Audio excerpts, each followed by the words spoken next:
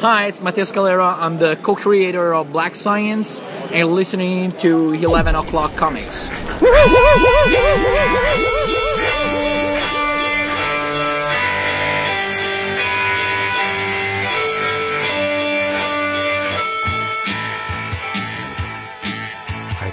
very nice. It was very nice. That was workmanlike? Was it adequate? Working man's dap. That's what it was. Working man's dap. No? Sure. We got a little bit of a hiss this week. Who does? It's prevalent, but I may be able to eliminate it with my magic. Your magic, Mike? Yeah. I've never seen that. I don't think I want to. Oh, yeah, there is. It's pretty funny. It's funny. And I'm not, I'm saying, yeah, but it's supposed to be. It's pretty slick, but it's, cause I'm not the hugest, Channing Tatum fan. I've come around on him, but it's pretty funny in spots. I hear like some slight, I hear the hiss too. It's yeah, not really, a little bit. It's weird. It's like, it's not a hiss, it's just like, it's kind of feedback or a constant. Right. Like, but it's a subliminal. The window's open. Oh, is it? No, I'm saying it's what it's like. It's or like in the distance. Yeah. Right. But it ain't no thing. It's just ain't no thing. Adds to the do what you want to do. We should have the 11 o'clock drinking game. Whenever Jason bursts in the song, take a drink. We should. Whenever Vince is a douche. Are you man enough to drink it tonight, or are you you drink a Pepsi Mac? I don't have any. I didn't have time. I didn't have time. That is some it's some bullshit. I know. Such is my life. It's like no liquor stores on the way to the flea market. Yep. Snappity snap. Is it? Because that's all I do is flea markets. You've got like 20 minutes for a day off, so yeah, I would imagine that's what you do. It's like, hey, AMC, hire me. I'll be the flea market guy. Is it AMC that has all those shows? No, it's it's Discovery. HGTV. Oh. No, you mean like the what's American Pickers? Yeah. Isn't that? That's not Hallmark. No. Whatever it is. But my box did come yesterday, and I was very happy. Well, my gift to you, Alexander O'Neill, was not letting you know when it was coming, because I knew mine was going to be here today. I didn't want to tell you it was coming when mine was coming, which means yours would be here a day sooner. So I wanted to keep you in suspense. Yeah. I delete tracking emails, When they say, hey, thank you for your purchase. You can track your order by clicking this link. Delete. Well, you just don't have to click the link. It's not like if you save the email because you're like, hey, it's been 6 weeks. I haven't gotten my shit. And I have an email to reply. I put the emails in a little folder somewhere on my Mac, and I never look at them again. It's all just bits and bytes, and it's little. I don't know. Hey, everybody. It's that time again. Seems like forever since we last did this. It does. I know. It's 11 o'clock comics, episode 511. What's the 511, yo? And I am Vince B. Woo! You are Vince B. I'm so glad you're here. I've missed you so much because it feels like I've only last heard from you a week ago. I am David A. Price. You did. I know. It's true. And if 007 ever needs a homie in the US of A, he comes to see me because I'm Felix Leiter. What? Nice. Very nice. But you're not. Felix. Could be. Felix Leiter. You wouldn't know. I mean, I wouldn't. I have a cover. Right. You're Jason Wood in the house. Am I, though? Yes. Am I really? Are any of us Jason Wood? We could be. Was we hit the lottery. True. Stop. And you know how you can hit the lottery very easily? It's simple. What do you do, Dad? You just I think you should did I just what? What do you do? What do they do to hit the lottery? You fire up the web browser and you get your ass over to Discount Comic Book Service. Oh my goodness, Just that was save money that way. flawless. That was flawless. I'm gonna hand it over to you. Yes. You're adorable. Fire up your internet browsing device, feed it with the URL dcbservice.com, and you will be the winner of the I just saved a whole lot of money on my comics lottery. A whole modelana. The sure you don't have the grape? I don't, Really? unfortunately. The list of specials has been revealed. Da, da, da, da, da, da, da. And I have selected 3 for your perusal from Image Comics. It's called The Beef. Where's the beef? Well, it's at Image Comics. Where's the beef? And it's written by Richard Starkings, a name we know very Get well. out of town with your bad self, Mr. Elephant Man. Richard Starkings and Tyler Shaneline. And it is illustrated by who? Shaka Kane. Oh, now I'm interested. And John Rochelle. Why wouldn't you be interested at Richard Starkings? No, I'm saying, but now I'm really interested. And the cover is a can of beef. It's like a can of Spam with the key. You twist Like Dinty Moore beef stew? like Spam, but it's the beef, and it's illustrated by Shaka Kane. But Spam is spiced ham. Right. But this is not. I said it's So like wouldn't it be more Spam. like Dinty Moore? I don't know no Dinty Moore. Vienna- That comes in Vienna a can. sausage. Didn't you just say this is beef in a can? It's beef in a Spam can that you use the key to open. Oh. My goodness. Where's the speef? The creator of Elephant Men and the creator of the A-Men joined forces with Tyler Shaneline, who did Liberty Justice, to bring you the story of the Meat Men. Mm-hmm. And you suck. Chuck is a mild-mannered meat factory worker who is a little in love with a strawberry picker named Mary Lynn.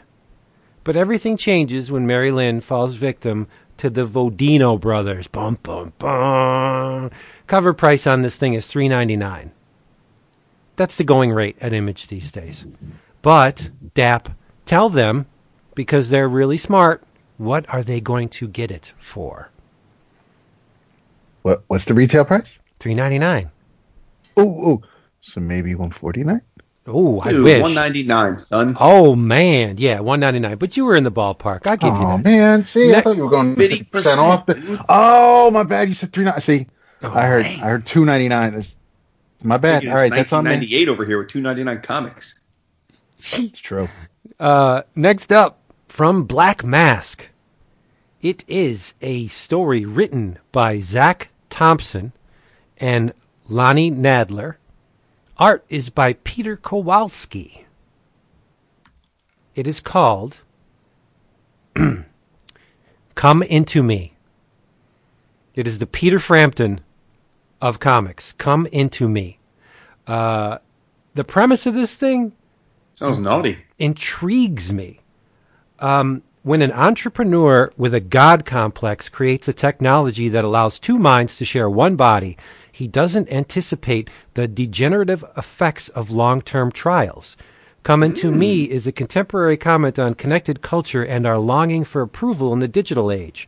This is a world where technology and flesh become indistinguishable, shades of David Cronenberg again, begging the question, how much sharing is too much sharing? Prepare yourself for the insane love child of The Fly and Eternal Sunshine of the Spotless Mind. I gots to get this. $3.99 Okay. cover price, but $1.99. no, unfortunately not. 45% $2.49? off. $2.19. $2.49? $2.19. $2.19? Yeah. Ugh. Next up and last up, but not least up, it is from Aftershock. We talked this book up a lot when it was being serialized, but now they scooped it all up and put it under one cover. It is written by Garth Ennis, art by the amazing Russell Braun, cover art by Dave Johnson. It is Jimmy's Bastards, trade paperback, volume 1. It's a mature reader's book. Cover Oh, price, $14.99. Ho, ho, ho. Not your price. You will pay 45%, $8. $7.99. $8.24. Ugh. Yes. Take a quarter off, Christina. Come on. dcbservice.com. Do not mind late orders or order additions, and you get your books all shipped all nice and safe and secure to your door by a costumed custodian of the delivery service. Yes. Hey, speaking of late orders, Yeah. I have a living, breathing testament to that. What? I forgot to order the first issue of Pisker's X-Men comic. So did I. Oh, dude. Okay, but wait. Are we... What? My man, you're getting senile in your old age. You mentioned this last week. I did? You did. I don't remember Fuck it. out of here, really? Yes. I don't Wow, remember. totally. Gotta get the Alzheimer's. Hey. All right, well, there you go. That's Mr. Wet Blanket over here doesn't want me to praise DCBS You anymore. can praise whatever you want. I'm just letting you know. I don't want you to keep going down the hall and be like, apparently, I already mentioned that I forgot to order it, and they threw it on my order.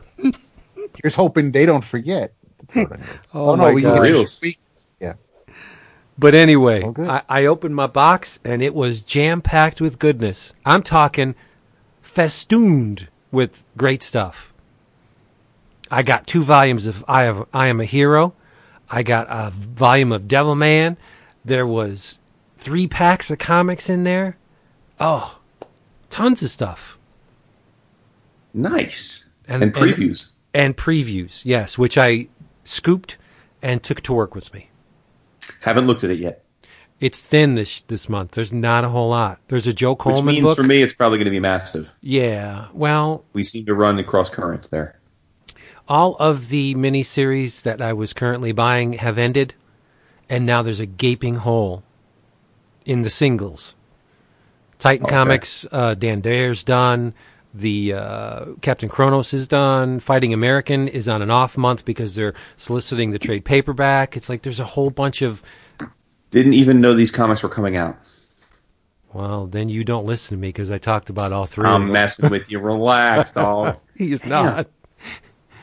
Hey, what are we drinking? Let's get you out of the way first. Yeah. Pepe Mac. Sorry. Sounds tasty. I know. We had a I'm the streak. wet Yeah, we had a blanket. few weeks where it was hot.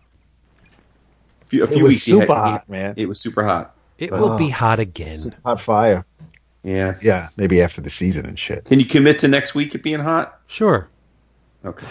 Can you commit to our patron-centric episode being hot? Yeah, sure. All right. Oh, okay. Well, I mean, just... I may even Perfect. buy some sake because I've Sake, too. been eyeing it up. Nice. They got some sake at the local place. While Hassan's in overseas, maybe I'll raid his liquor cabinet and try to find that No. Japanese whiskey. No, you leave Where's that my right dude where going? it was. I believe he's heading out to the UK because he is. That's where and when he is going to see the next Star Wars movie. Oh, very cool. Nice. Okay. Nice. That's excellent. That's next Friday?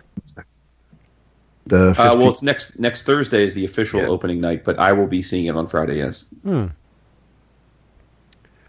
Maybe. It'll be nice to see something opening weekend. It's going to be super hot fire. I hope. Oh, it will be. Okay. I'd like to know what super hot fire Jason's drinking. I am drinking. Well, first of all, it was a glorious day. Wow. I must say that because 'tis the season. Fired up about it. Fired up. And my wife texted me and said she hit our favorite wine distributor and stocked up. She got us 4 cases of wine. That's my girl. Oh, Very excited. Very excited. So I had options. I had plenty of options today. So I am drinking. It's called Overgau, which is OVERGAAUW, Shepherd's Cottage, and it's a Cabernet Sauvignon and Merlot blend from 2015. It is a South African wine, and it is delicious. How you like me, Overgau? ooh, very nice. I like the sound of that. Mm-hmm. How about you? Actually, We ran over to the liquor store on the way home from work this evening because I knew I needed something or some things. Had this before. I decided to peel off the wax top to get to the cork. This is a single vineyard estate from the Carrico Valley, Red Elephant Cabernet Sauvignon 2016 vintage. It is from Chile. Oh, respect. A little on the dry side. I like it though. It's not sweet, and you definitely know you've had some wine when you're sipping on it. Mm-hmm. Nice. Me likes. I don't have a thank you, but I do have a shout out and in this case it's an atta girl. Okay. Anyone who has perused the previews, as I know, maybe Dap did, but Jason, I don't think you did yet. Did you know that Ms. Legacy is featured in a section of the previews that I did not expect to encounter her in? Oh, cool. Udon is picking up Menage a Three. Yeah. Is that right? Yeah, and I'm thinking that is a damn but in what perfect capacity, fit. though? It's going to be under the Udon banner now. The collections. Okay. I'm just a little. I guess I'm pausing because she already has the collections. Right, but they're self-published. These are self-published from Pixie Tricks through Kickstarter, but these are self-published, and then obviously she and Dave Zero can sell them at the cons. But now they'll be, and obviously they're not in. Diamond isn't offering them, so now you'll be able to go to your LCS. Yes. Or that's DCBS. fantastic. Yeah, so we're talking wider distribution. Are they going to be the same trades though, like the same amount of volumes, or are they going to be repackaged in different sizes? Or well, I would think they would be the same, but we should get her on here to talk about it herself. Okay. Yeah. Well, congratulations either way. But yes. I was thinking it is a really good fit. Udon and Menage a Three, like Udon publishes Street Fighter and Desgaia, like all these. Sounds to me like this is a big upgrade for Udon. Oh, seriously? Yeah, they just classed up the joint. And I'm sorry, it's Dave 01. I knew there was. I didn't mean to screw up the man's name.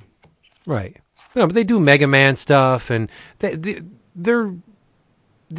are of a certain style, and it leans toward fan service a lot with the Street Fighter and Darkstalkers, and yes, they draw beautiful women. She posted a Darkstalkers character on Facebook recently. Nice. Well, that's great. Congratulations to her. Yeah, I saw that. I was very pleased. I cannot wait to get to that section. That's a good segue because I do have a couple of thank yous, and one of them is from our girl, Giselle. I received the 8th volume of the 11 Classicer award-winning webcomic, Menage a Three. Me too. That's where I was going with that. Oh, well, there you go. Yeah. So funny that you guys have me to thank for that as well, I think. Oh, absolutely, yes, because Jason backed it. We definitely have him to thank for receiving this volume. You're welcome. Thank you. Merry New Year. And I have a thank you to the amazingly talented and very generous Josh Ginter. And that is because I received the first 3 issues of the Kamiko published E-Man, as well as 5 issues that I was missing of the first comics E-Man series.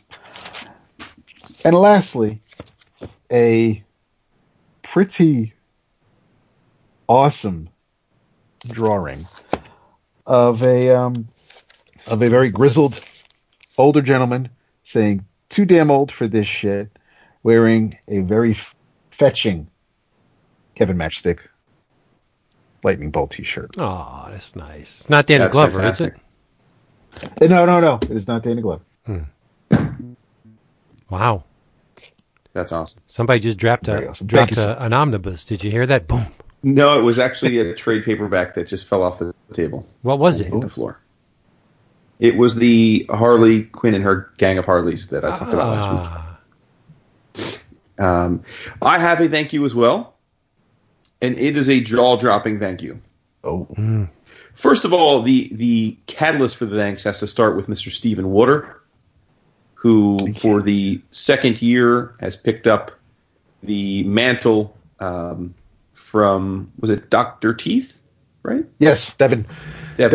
a.k.a. Dr. Teeth on the forum. Right, Dr. Teeth Devin ran a EOC gift exchange for years and years, and then some personal responsibilities made it hard for him to pull it off, so Stephen stepped up last year, and it came off without a hitch, and this is his second year running things. We have mentioned it in the last few weeks, and I was the person assigned to me was Mr. Arnie Schoencheck, who is a longtime listener and a friend that we've had some fun times with at C2E2s. And many of you know that listen to the show regularly that I am on an art hiatus at present. That's ridiculous. Now some may debate the definition of hiatus, but generally, I'm not supposed to be buying art right now. So when I came home the other day, and there was now the wife is savvy at this point. She knows what our original art packaging looks like. She is a smart woman. Hard to mistake it. Hard to mistake it, right? With the flat packing board So when I got home, I was getting the evil eye, because a lot of packages are arriving. It's the holiday season, right? A lot of presents that we've been ordering for other people and such. So not uncommon for packages to arrive. But then an art package arrived from Felix, and I got the stink eye when I walked in, and admittedly, my first reaction was, "Oh snap! What did I order from Felix that I forgot about?" So I'm like getting ready to apologize and be like, but I opened it up, and it was a page of Cliff Chang art from Paper Girls. Wow. And not only was it a beautiful page from Paper Girls, it was the page that I referenced to Cliff when he was on a few weeks ago, where an Applebee's is being burnt to the ground. And I complimented him for his choice in restaurants to burn to the ground because Applebee's is anathema. And I was all sorts of confused because there was no letter, nothing attached. So my initial reaction, as you guys know, was that Felix, who has become a friend, sent it as a gift. And I was like, dude, this is crazy. So I reached out to him and said, thanks. And he's like, thanks. You're welcome. But all I did was ship it. I'm like, what? I didn't. He's like, it was from your Secret Santa. And then I thought he was being coy and he meant like Cliff sent it directly. Aww. And I'm like, wait, Cliff sent me this? He's like, no, your Secret Santa from your show sent it to you. And I'm like, wait. So White boy's a little slow on the uptake. Long roundabout way, Arnie freaking sent me a page from Paper Girls as my Secret Santa present. That's crazy. It is absolutely, and I mean this with all sincerity, one of the nicest, most thoughtful gifts I've gotten in my entire life.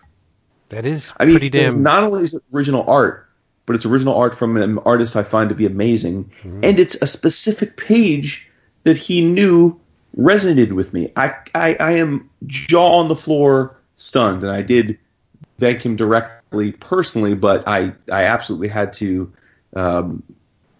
give him the shout out on the show because it's just a stunning gesture, and Dude, I thank him so much. That is more thoughtful a gift than I have ever received from my wife.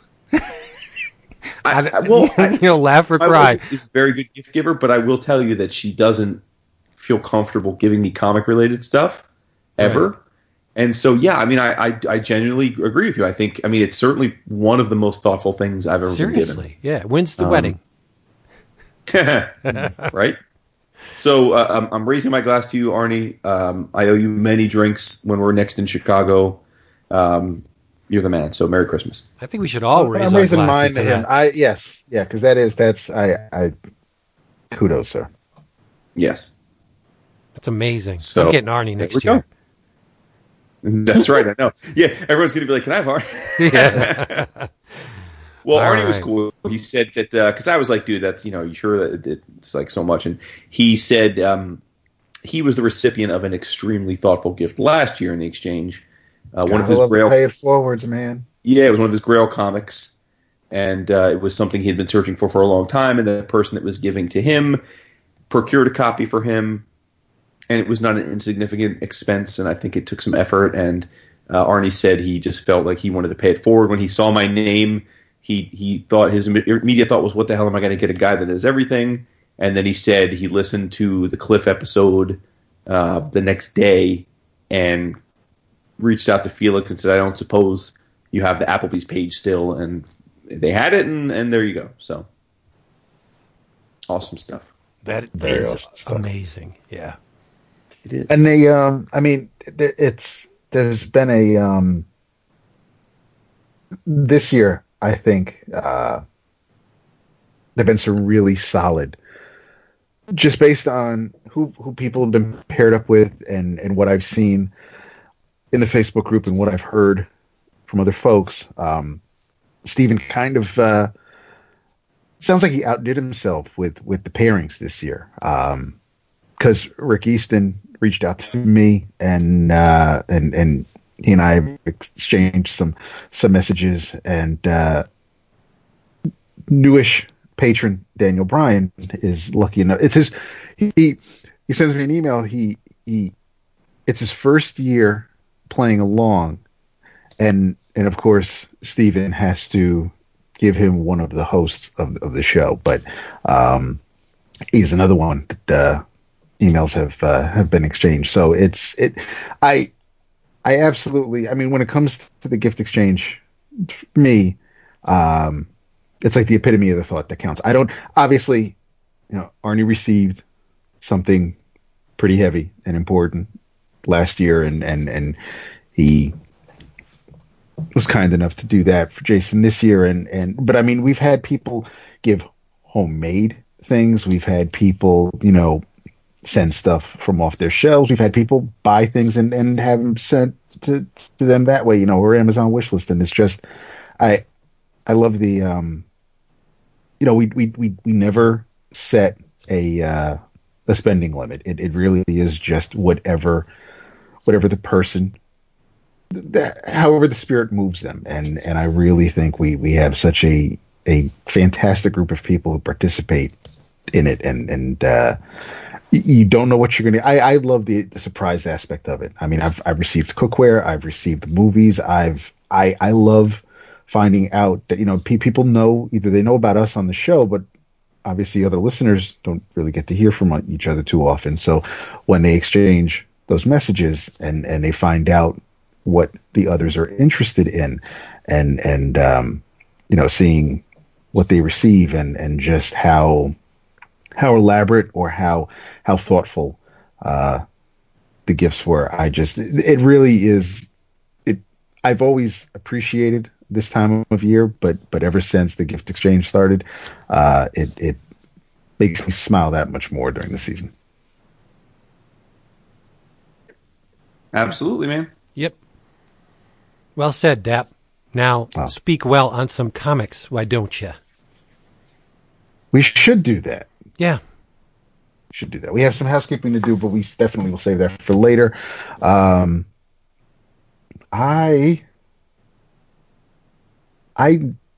hardly ever kick it off, and I'm not going to start doing that tonight. So, Oh my Wow. goodness. I know. What's right. up with that? I'm just saying. I started to take some notes on a couple things, and I didn't get to really go too far into everything that I wanted to jot down, things I wanted to jot about. So I want to hear from everybody else. All right, All good. right. I think Jason read this little book that I would like to shove underneath your noses. Okay. Jason, written by Mike Mignola. Oh, Hails to the Yes. Yes, sir. I'm glad you were... Yeah, go ahead. I know exactly what you're going to say, and I'm glad because it's one of those ones where I read it, and then for some reason forgot to put it on my little Slack list and forgot that we never talked about it. So this is great. Awesome. Great. With art by Mr. Warwick Johnson Cadwell. Mm-hmm. He does the pencils, the inks, the color, everything.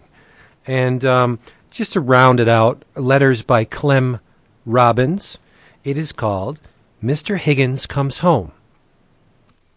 It's a done-in-one, $14.99 hardcover volume, released by Dark Horse, and it reached out from the pages and tickled my heart because, as Mr. Mignola cites in his introductory text, it is a love letter to all things Hammer, being Hammer Studios, the British film studio that created a deluge of great horror films in the 60s and 70s, not the least of which being Roman Polanski's Fearless Vampire Killers, which is the most influential of those movies on Mr. Higgins Comes Home.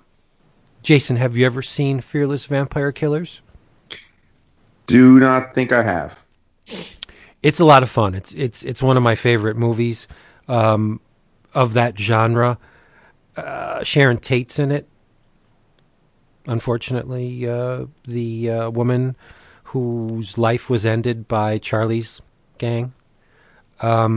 It's a fun movie, but and very much the spirit of that movie is very much alive in the pages of this comic, because poor Mr. Higgins, he's being tended to in his old age by nuns. He's not right, because Mr. Higgins was on a little getaway with his bride, and their wagon got all messed up. So they were allowed refuge in the Castle Golga by the Count and Countess. And as soon as you see Count Golga, you know, dude's a vampire, right? They're both vampires because their skin is blue. Like, I don't know what Albert and Mary were thinking, but they willingly stepped into the vampire's lair. And late one night, late at night, because it's only one night, Albert wakes up and Mary's not in the bed. And he's looking around, trying to find his wife. Castle's all dark, and it's really neat the way Johnson Cadwell illustrates his journey through the castle. You get a glimpse into what makes the Golgas tick, and you see the artwork on the wall, and there's weaponry festooning the walls. It's a great little sequence. But he eventually does find his wife, and she's in the castle tombs, with the door of which has a bat on it. Dude, get out of there quick. But Mary is also blue, and she has been the plaything of the vampires, and they decide, once he finds his wife, she's like, hey, join us. You know, he's not having it. But Count Golga and the Countess decide to have a little fun with Mr. Albert. So he's been feeling some kind of way for decades. So in walks Professor J.T. Meinhardt and his hulking assistant, Mr. Knox. They're on a quest to eradicate vampires. And they're in a little inn in the Carpathians when, middle of the night, just like what happened to Albert and his wife, a vampire enters the room, but the professor's pretty slick. He pulls out the old Jesus symbol, and the vampire flees, but the vampire takes word back to Count Golga that, the professor's in the neighborhood. We got to watch out, because it's Walpurgis, and that's our festival. and he's going to just come and clean house, and he's going to kill us all, and it's the end. And Count Golga's like, wait. We can use this. Let's just use this to our advantage. So the Count doesn't try to zero in on the professor. He sends him an invitation. Mm-hmm. He's like, what's up, buddy? Why don't you come to our party? He's like, what's up, my homie? Yeah, step in. Come on. And so the professor and Mr. Knox, along with Albert, Mr. Higgins, they, again, willingly step into the lair of the vampires, and they really can't do a damn thing about it. The vampire, they take their coats, which contained all their weapons. They sequester them in a little room, so they're at a lack for resources. Meanwhile, the festival of Valpurgis goes on, but unknowingly, they have a secret weapon in Mr. Higgins. Because when the vampires diddled with him, heartbroken Mr. Higgins was turned into a werewolf. And he is a formidable friggin' werewolf. Yeah, straight beast mode. He's gigantic. And he, I don't think I should get too much more into it, because that's the meat of it, is what happens after the Mr. Higgins reveals his curse. I thought this book was absolutely phenomenal. Me too. And it's a weird one, right? Because I think a lot of people probably grouped this in with all the rest of the Mignola stuff. Well, the cover would certainly indicate that. Yeah, it is, after all, a horror story written by Mignola. And the reason that I didn't think it was, when I was looking at it, I remember the previews, was that it seemed like it was a vampire story, and yet, as you and I know, Vince, because we read it regularly, he's got the whole Baltimore thing going on. Mm-hmm. Yeah. And then, I don't remember if the solicit was explicit about it, but it seemed clear that this was its own thing. Although it is certainly horror, it's a quirky little thing. I mean, it's only 49 pages, I think. Yeah, it's right? thin. Yeah, it's a little. Yeah, it's like a novella. And the art is something else. I mean, Johnson Caldwell, I think he's done Tank Girl, right? And he did that Helena Crash. Is it Helena Crash? Helena Crush? I'm not familiar with that. It's a relatively new book. I think he was the ongoing artist on that. But either way, the guy's style is Helena Crash. It reminded me a little of a raw, rougher hewn version of like Gennady Tartakovsky, a little. Oh, yeah. I think he's got traces of Guy Davis in his work. Oh yeah, for sure. Yeah, but it's more exaggerated. Like his Cadwell's, or you have to say Johnson Cadwell's approach to the human form is very exaggerated. Hands are tiny. Torsos are more often than not inflated, little tiny legs and little feet. Yeah, like stick figure legs. Yeah. Yeah. But he's doesn't adhere to reality that much. But it's not at the detriment of the work. I think it's just very exaggerated, very stylistic approach that's amazing. He's there was almost like not a psychedelic, but like a 60s pop style to the whole thing. Yeah, me. I could like, see that. Yeah. Right? Just really distinctive. Definitely something that should be in the running for best single issue or one shot in our upcoming 11 O'Clockers. Because at 49 pages, I think you can call it that and not an OGN or a trade. Like, it's not a collected edition of anything other than... Right. You know what I mean? But it is an OGN, though. I mean, I'm not going to... I don't want to split hairs with you, but it's a done-in-one presented in a hardcover format. It's pretty much an OGN. But that's okay. I love you. I love you. Well, listen, player, I mean, semantics, you know what I'm saying? Right. But I get where you're coming from. I see what you're putting down, and I'm picking it up. Because, I mean, Johnson Cadwell, he covers all the bases. the composition, the layout, the sequence of pages, the color, the line, like this is all his work. And when you're in, when you have that much responsibility and you pull it off like this, dude's a monster. Yeah, it was an impressive little effort.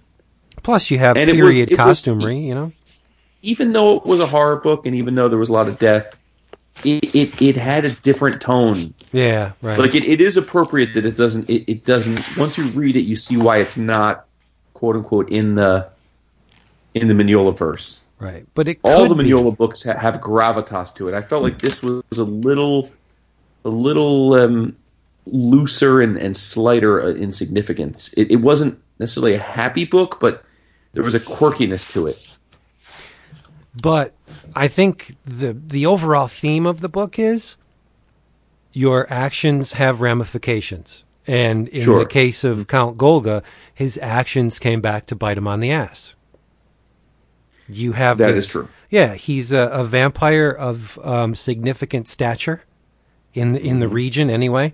And it seems like a lot of the lesser vampires are defer to his wishes. So I mean, the guy he's got presence. He's got some kind of mojo working, and he, like most vampires we encounter in fiction, they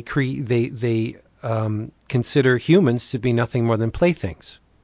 They're like one of those little drinks that have the straws taped to the side of them. Like, you know what I mean? Those little drinks the kids... Capri Sun? Yeah, they're like human Capri Suns. That's what they are to vampires. You know what I mean? It's like, all right, discard them, or make a backpack. But the and his plaything eventually was his undoing. I think it was just a great little story. Like, you don't have to waste a lot of brain power on the surface, but once you decide to sink a little bit deeper, I mean, there's more to this story than just great visuals and a nod to Fearless Vampire Killers. There's a lot more to chew on should you decide to look for it. But yes, I agree. It works in both ways. Very, very pleasantly surprised by this. And what'd we get it for? $7.50? I don't even remember. Yeah, it was dirt cheap. Mm-hmm. I could not look away. I had to have it. So yes, if you are horror or gothic minded, you would do very well to check out Mr. Higgins Comes Home by Dark Horse. Mike Mignola. Yes, sir. Warwick Yes, Johnson sir. Cadwell. You can just get it. Just get it, man. Yeah. Do it. It's so good. Do it, do it, do it. So what do we have here? Let's keep this train a-rolling. Ride that pony. People are going to be drunk now. Right? Gonna get turned. I read the first issue of a new series featuring old characters. What? I was completely I didn't know much about this. I've read various incarnations of these characters over the years. Probably some of my favorite versions were from a very not often thought about and very short-lived imprint known as Impact Comics. The Mighty Crusaders are back. I got that, but I didn't read it. Oh, good. No, snap. Go. I want to hear about it. Your heroes are the Shield, Jaguar, the Comet, Steel Sterling, Firefly, Darkling, and while not an official member when the issue starts, by the time the battle that opens the issue ends, the final team member is the Web. And this is written by Ian Flynn. Art is by Kelsey Shannon. Colors by Matt Herms. And the Dark Circle is an imprint of Archie comics. The Crusaders are old Archie comics, Archie's versions of getting into the hero game, and you really don't need to know about, and it's not Hawkman level continuity, but I think if you were to try to figure out the Crusaders and their various versions and who's what and you'd get a major headache. So just it's usually, which is probably one reason why they tend not to stick around too long, whether people just find it too convoluted or someone tries to get clever and piece it all together. Just come up with an idea for these characters and run with it. And that seems to be what Flynn has done here. You do not need to know anything else about any other version by any other publisher featuring these characters. It's a present day story. The team is shown fighting Dino Rex right at the start. Everything is really it's laid out for you because there aren't a lot of mysteries as far as our heroes go. Nobody's acting all sinister. You get their code names and you get their alter egos. So you get the checklist right off the bat.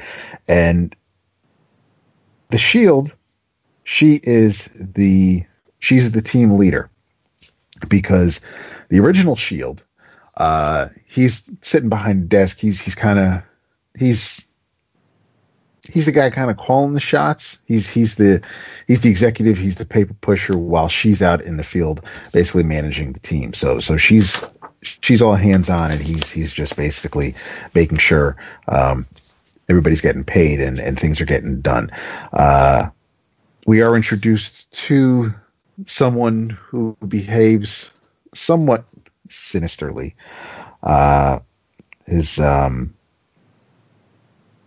We really only see him for a few pages because the focus is getting to know this team. And after they deal with Dino Rex, and you get an idea of everybody's powers and what they do and how they work, how, in air quotes, well they all work together. After the day is saved, we get a quick little rundown of basically a one-page origin, which is, the original Shield started his career in the 40s. Superpowered people began popping up. Shield organized them into the Mighty Crusaders to keep the world safe. The turn of the millennium saw the debut of the New Crusaders. Their time was brief, as they suffered heavy casualties to bring the world's number one threat, the Brain Emperor, to justice. The team is since reformed with a mix of veteran Mighty Crusaders, New Crusaders, and new members. And there's a little bit of butting heads between the Shields, old and new. But I like the way this conversation played out, because while this is going on, Shield is talking to, and Joe Higgins is the original Shield, and as far as this book is concerned, his code name is the Broken Shield. It's pretty cool. Shield is it is. So Joe is talking to our current Shield, who is Victoria Adams. Victoria and Joe, she wasn't expecting the web to show up, and she's like, listen, you want me to lead this team? I have to know what everybody's doing, where everybody is, and you can't just like spring someone else on me if I can't lead a team if you're just going to keep throwing curveballs at me. So, it's all trial by fire and learn to adapt. And but while she is airing her grievances, it's Festivus. She wants to. She's giving us a rundown of the personalities of the team, so you don't have to see this play out. You don't have to see any animosity amongst the team members. You don't have to. You're not wasting pages to see how these characters actually are. She's letting you know, and I think that's just a real slick way that it was presented. Even though they're just having this conversation, you are seriously learning about everybody on the team just from these two people talking. The art is very Mike Norton-esque. It's a clean line. It's not a straight Norton rip, but as I was looking at the action scenes, I was looking at the group shots, as I'm looking as the characters, how they carry themselves, their weight, their the body language, and the figure drawings are very reminiscent in my eyes to Mike Norton, and that's there's nothing wrong with that at all. I think it's fitting for these characters, for this type of story. It's very bright. The colors are a lot of primary colors going on, and it's not it's. Whether it's a palate cleanser from some of the other things people might be reading these days, but I think it's a sharp looking book. It's colorful, and I like the interaction between the teammates that we've seen so far. We've only seen a short battle at the beginning of the issue, and then the rest of it is basically the reader learning who these characters are, and we'll take it from there. And then there's a cliffhanger at the end where the possible evil person that we were introduced to earlier in the issue may be up to some nefarious deeds, and the mystery deepens in the next issue. But I didn't know what to expect. I like I said, I know for the most part I know these characters, and if I'm down with giving it a chance, I'm glad I did. I will definitely be checking out the next issue. If you hadn't seen it, or you did see it, weren't sure about it, if you were looking for something different, I would definitely give this a shot. Yeah, I have my copy open. Yeah, the cover's kicking. I love the cover. The first cover. Yeah. The team running into action with the broken shield in the background. I like it a lot. I agree with you. I think the color art is really, what's the word? It's old school, because aside from the clouds, everything's flat. Everything's flat, which I love. Yeah. And I think the facial expressions, especially in the sequence when new Shield's talking to old Shield, the way her face changes from she's got an urgency to her when she walks in the room. He's kind of ambivalent with the eyes half closed, like, yeah, whatever. She's exhausted. She's pleading at one point. She's playing with her hair. Like, I think the expressions are dead on. And then when he gives her the finger, hey, with the winky eye, it's great. The expressions are phenomenal. And there's even the little subtle things, like when she storms into his office, she slams her hands down on the table, the pen, nameplate, everything goes flying. And a couple pages later, as they're having their talk, you see him putting all the pens back in the cup. And there's little things like that, Yeah. So. No, this is good. I really, I didn't read it yet. But I'm glad you're going to dig it. No, right.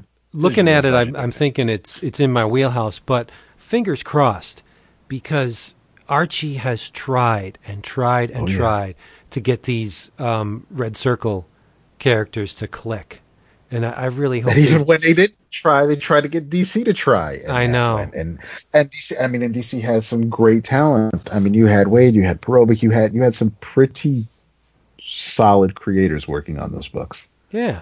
Now I think just got lost in the shuffle. It's a win, I think. Winning. Oh boy. What's oh boy? What's that? I don't understand that. I like how you said. I mean, and yes, and they were the Red Circle characters, and on the cover of the second issue, with the web leaping into action, all the rest of the team are in red circles. Yes. I think we have talked about Red Circle on the show over the years more times than they sell issues of an individual comic. And that's a shame, because these characters are It great. really is. It Yeah, is. they are. They are. Who's the Fira-looking chick? That's Jaguar. Really? Yeah. Wow, a little bit of an upgrade.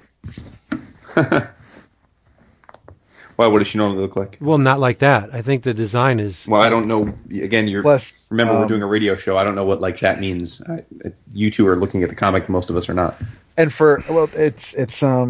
she's not so much like Panther from the Titans, because there are times where in the past Jaguar was a dude, and he was very much like Timberwolf from the Legion or their version of Wolverine. Okay. or she, Wolfsbane, a little bit.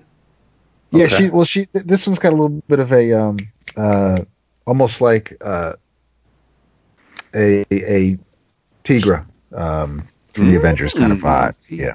Yeah, a little bit. I mean, well, as far as the spots, or Right. even if you want to see Cheetah from Wonder Woman, but she's got the she's definitely more animal looking than Yeah. looking. Nice. Feminine. I like it. Glad. I like it a lot. I like it a lot. They're bending the genders. Gender Yeah. benders. Because I'm thinking the Fly. That's not the Fly I know. No, it is not. Cool beans. All right, Jason, Vincent. Batter up. produce. All right, man. This is something a lot of people have been waiting a long time for. What? Yes. Oh, let me finally unwrap my copy then. We are getting toward the end of the year. It's at that point of the year where I know for me, I try and take a little bit of a mental inventory of the inevitable Regine pile and spend the next few weeks focusing on the things that I think have gotten enough praise from other peeps whose opinions I appreciate, or make a preponderance of best of lists, so forth, so on, that they rise to the top of my list so that I can make sure I give them their just due, so that in a few weeks when it's time to do our 11 o'clock Oscars for the best of, I don't miss anything that I'll regret having not included. And this is a book that has been recommended to us innumerable times over the last 10 months. It is a book I purchased on some of those recommendations about 6 months ago and began reading it. And then when I did that massive reorganization of my comic room and got everything stacked up and whatnot, I guess in my efforts to do that, the book made it into one of the new piles, and I lost sight of it. And I couldn't let that go, knowing that we were nearing the end of the year based on how much love this book has gotten, and we hadn't spoken about it. So I finally went downstairs, found the book, and spent the last week reading it almost exclusively, because it is a monster, no pun intended, of a book in terms of size. I am talking about what I suspect will be the runaway winner in almost every award and best of list for Best Comic of the Year, by Emil Ferris. My Favorite Thing is Monsters, published by Fantagraphics.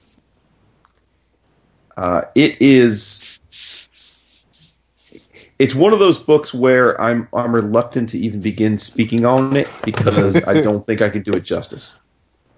I also think that the book it's important for the context of the book to understand the creator. Emil Harris is a woman that lives in Chicago. She is a lifelong artist. She is the daughter of a surrealist painter and an inventor. Her mother is a surrealist painter. Her father invented the game Simon.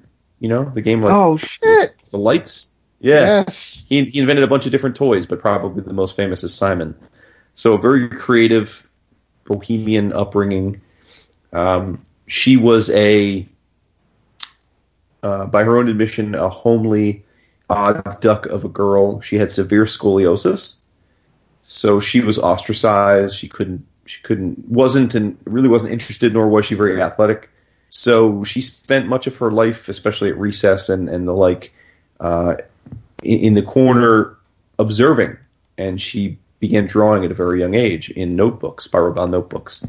And that was her diary and her way to process the world. So fast forward to she's about 40 years old, and she's been trying to become a fine artist, frankly, without much success, at least commercially. And she's somewhat dejected. She contracts West Nile virus. And it's so severe that she becomes paralyzed from the waist down and is wheelchair ridden. She also loses the use of her predominant hand because of West Nile, and has to begin an intensive bout of physical therapy. Has to reteach herself from the start how to draw again. And as part of that therapy, begins building off of an idea that she had done a 20-page comic about a young girl that was struggling with her identity and her sexuality. And it was intertwined with her falling in love with a Frankenstein monster-looking trans boy. And that was her master's thesis for her Master's of Fine Arts. And so she took that idea that she could never get away from and began building off of it. And that led to what is now volume 1 of 2, My Favorite Thing is Monsters. And at its core, at its surface, it is a story about a young girl growing up in the 60s. She is a mixed race, impoverished, and she lives in a tenement building, and one of the few people that is nice to her is an older woman named Anka, who treats her very kindly. And when she comes home from school one day, Anka is dead. It's been ruled a suicide, although it's an odd thing because she's been shot. But she's been shot in such a way it would be hard for her to have actually killed herself. But they find no bullets. It's like a locked room mystery. All the doors are locked, so it's ruled a suicide, and she's dubious of that.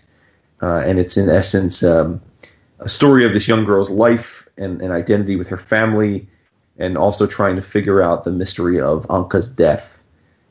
That's the surface level, but that really just doesn't begin to do it justice. I mean, I think one of the reasons this is getting the deserved praise it is getting is because this takes us on a journey through so many different genres, settings, emotional paradigms, and it's all interwoven beautifully. It's a 400 or so page book.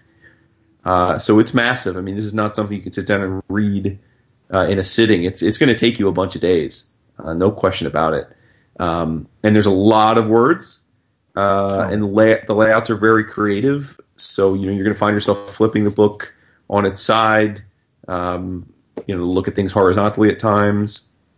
But visually, she's like nothing I've ever seen in comics. The book is structured as though you're seeing the girl's diary. So much as Emile did as a child, it's drawn on lined paper. So as you're looking through the book, it looks like you're looking through a lined notebook. So every image is drawn on a lined piece of paper. Those of you that are Jim Rugg fans, you've seen Jim does some of this as well. He does commissions and art pieces in that same vein, and it looks like that. Much of the book is drawn in ballpoint pen, but with so much layering and cross-hatching that it again, to say it's drawn in ballpoint pen just doesn't do it justice if you haven't seen the book. There's stunning imagery, and she plays with so many different styles in this book. And while she may have one particular style for the general storytelling, she just floors you every now and again with different imagery. Like, there are reasons for the little girl is a fan of fine art, and there are different parts to the book where they're referencing her being at museums or different time periods. There was a period during World War II, and so she'll suddenly give you a page of a rendering of a famous painting or a famous statue, and it's rendered like real life. It looks like you're looking at it in real life. But then she gets back to this much more illustrative, cartoony style for the main storytelling. She draws the little girl as a little werewolf. This little girl is obsessed with monsters. But that's, again, the way she sees herself. She's not a werewolf, but she sees herself that way because she's an outcast and a misfit. And there's a moment in the book, probably, I'm guessing, 300 pages in, where her older brother holds her by the shoulders and points her to the mirror and says, "Look at yourself." And for the first time after 300 pages of seeing her as a little wolf girl, you see her as herself. And she's this beautiful little human girl. Her older brother is this guy named Deez, not Deez Nuts, but Deez, and he's a man whore. He had a relationship with Anka, who was twice his age. There's pretty much everyone in the book, other than the protagonist, is a candidate for having been involved in the murder. And then I think the book hits an entirely new stride and just is jaw-dropping when, about a third of the way in, we start going back and learning about Anka, the woman who has died, and her life.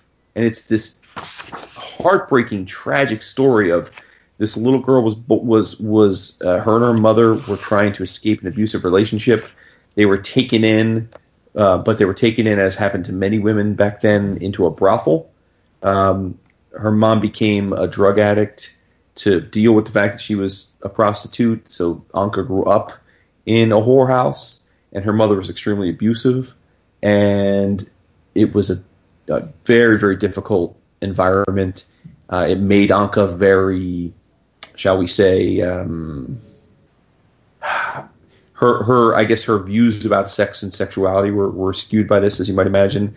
They were Jewish, so this is all happening in Germany. She ends up getting caught up, as was the case, unfortunately, when the Nazis take over. She has to deal with that and need to escape. She's sold as a little girl into sex slavery. She's sold to a man they call the Big Doctor, and he runs something called the pharmacy. And this pharmacy is actually a place where children are whored out to pedophiles, and she's pulled into that. And through it all, though, through this horrible childhood, she emerges from it a woman of a lot of sadness, but of impeccable beauty and artistry. And she's an artist and a florist, and she then eventually becomes this older woman living in this building, taking care of those in the building. So there's all of these different layers that tie into. There's a little bit of an autobiographical bent to it. There's, of course, the surface level murder mystery, whodunit. There's all these different characterizations. Their mother is she's dying. She's dealing with cancer. So there's that journey as well. So there's lots of different things that probably, as I'm speaking on it, sound like they can't possibly make sense connected. And that's, I think, what makes this the masterpiece that it is. That's, I think, why it's been so critically acclaimed. All of these disparate time periods and settings and genres and moods and narratives do all tie in together with this fantastic tapestry, and you're fully satisfied at the end in a way that you just wouldn't expect possible, given how disparate all of these components sound on the surface. It's just a tour de force, and the visuals, I mean, I just can't begin to do them justice. You know, there's at every chapter break, there's a mock-up cover of a different horror magazine. And again, Emil, and then by proxy the character in the book, are just fans of monsters and horror. And it's just jaw-dropping. It's an immersive experience. It's rare after reading comics for 30 years to have an experience that's unlike anything else you've had in comics. And this is of that bill. For as much as they're curmudgeonly fucks when it comes to reviewing other people's comics, I got to tip my cap to Fantagraphics again, because when they do hit on something, they hit on something. And it would just be a real shame, I mean, to anyone that likes comics outside of the mainstream. And if you're a mainstream comics fan, cool, you do you. But if you are into other things, even periodically or occasionally, you're just doing yourself a huge disservice to not read this book. And I assure you, over the next month or two, this book will be on every list as one of the top books of the year. And it's not hyperbole. It's deservedly so. And it will absolutely factor into my awards. But it's just a jaw-dropping, stunning book. And the cherry on top of all this is that I do recommend that you get to collect the print version, because it's this massively thick, square-bound, soft cover, and it's oversized. It's a larger page format. And the colors just pop. It's great to have a physical copy. But if you have neither the budget nor the inclination, this is actually available to those who use Comixology Unlimited for free. Nice. So if you're a Comixology Unlimited subscriber, you can read this right now on Comixology as part of your subscription. So no excuses. It's stunning. I was reluctant to talk about it simply because I don't feel like I can do the book an appropriate amount of justice discussing it like this without being able to show you the visuals. But it's great work. And then on top of it, in a few months we'll be getting volume 2. So it is a 2-volume effort. But yeah, it's amazing stuff. And just to put a final point on it, Art Spiegelman, who many would consider one of the all-time greats, he certainly wrote one of the all-time greatest graphic novels. He says of her that she has completely reshaped the narrative of graphic storytelling. And Chris Ware said it's a magnum opus.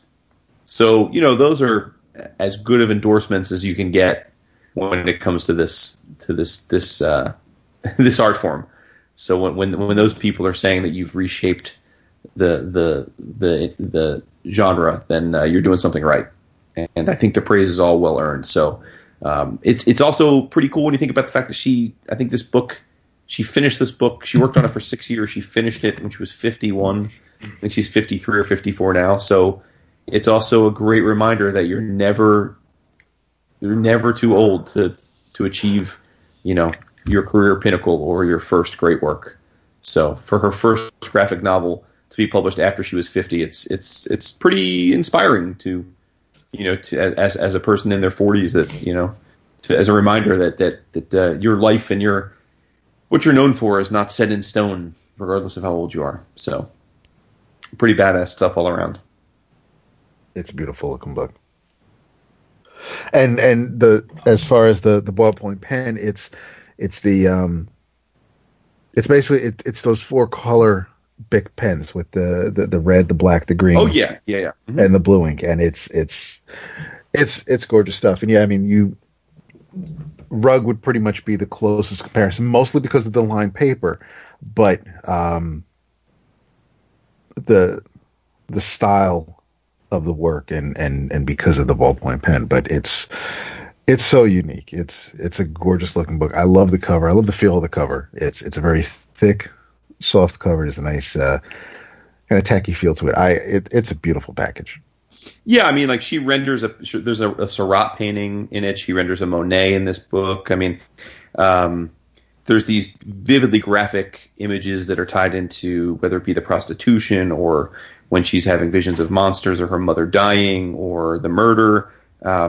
It runs the gamut. I mean, there's graphic beheadings, there's graphic sexual depictions, but then there's these heartwarming moments of teen love. Yeah, it defies categorization.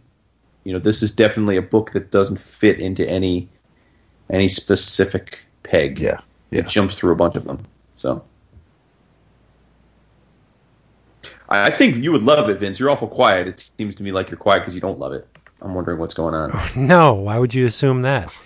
I don't know. You're always only quiet when it's something that doesn't interest you at all. Well, no. The reason why I didn't bring it to the table previously is because it's such a daunting task.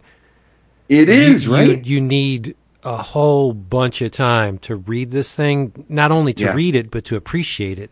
You can't, we have a very narrow window. We record on Thursday. So basically we have the weekend to read something. You're not going to read My Favorite Thing is Monsters in a Weekend. No, I mean, this took a few weeks all in because I read part of it early in the year, and then, like I said, I dug it up 2 weeks ago, and I've been reading it. Right. About half the time I've spent reading comics the last 2 weeks has been this. I'll be honest. I opened the book not to read it, but to peruse the art because it is so stylistically broad.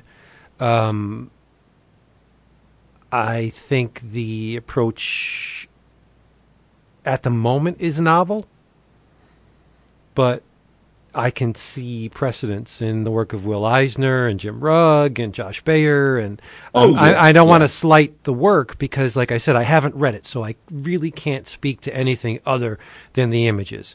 There's the Spiegelman bent to tie the narrative into pop culture footnotes, like the comic book covers, like that's straight Spiegelman. Yeah, Not, she makes meaning, no bones. I mean, yeah, Spiegelman's her OG. That she didn't appropriate it. She just she picked the bones and created something new. I'm not saying she's, it's not swiping. It's just a nod to someone who came before. It's awesome. I mean, the book is just phenomenal, but I haven't been able to jump in other than just to study the art. Yeah, the people in this book are so ugly. But I mean, by design, right? Just reflecting the ugliness of humanity. Like I said, there's a little Joe Coleman bent to it. There's I see a little bit of Crumb here and there. I was going to say she also credits Crumb as being there's a lot of Harvey Kurtzman in it. Mm-hmm. Yep. Yeah. But no, I maybe over the Christmas break, if I get a little downtime, I'll jump in again and actually start to read the thing. But you have, by bringing this to this episode, you have created what I believe is our very first Fantagraphics Orama.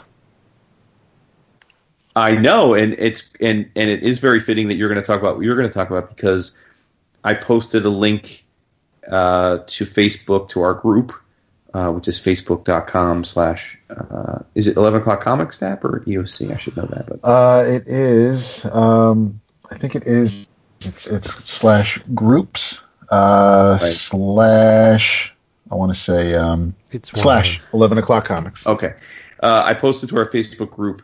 It is that time of year for best of lists, and I know lists are very subjective and so forth, so on. But I have to say, there was a list by Complex Magazine, the 25 best comics of the year.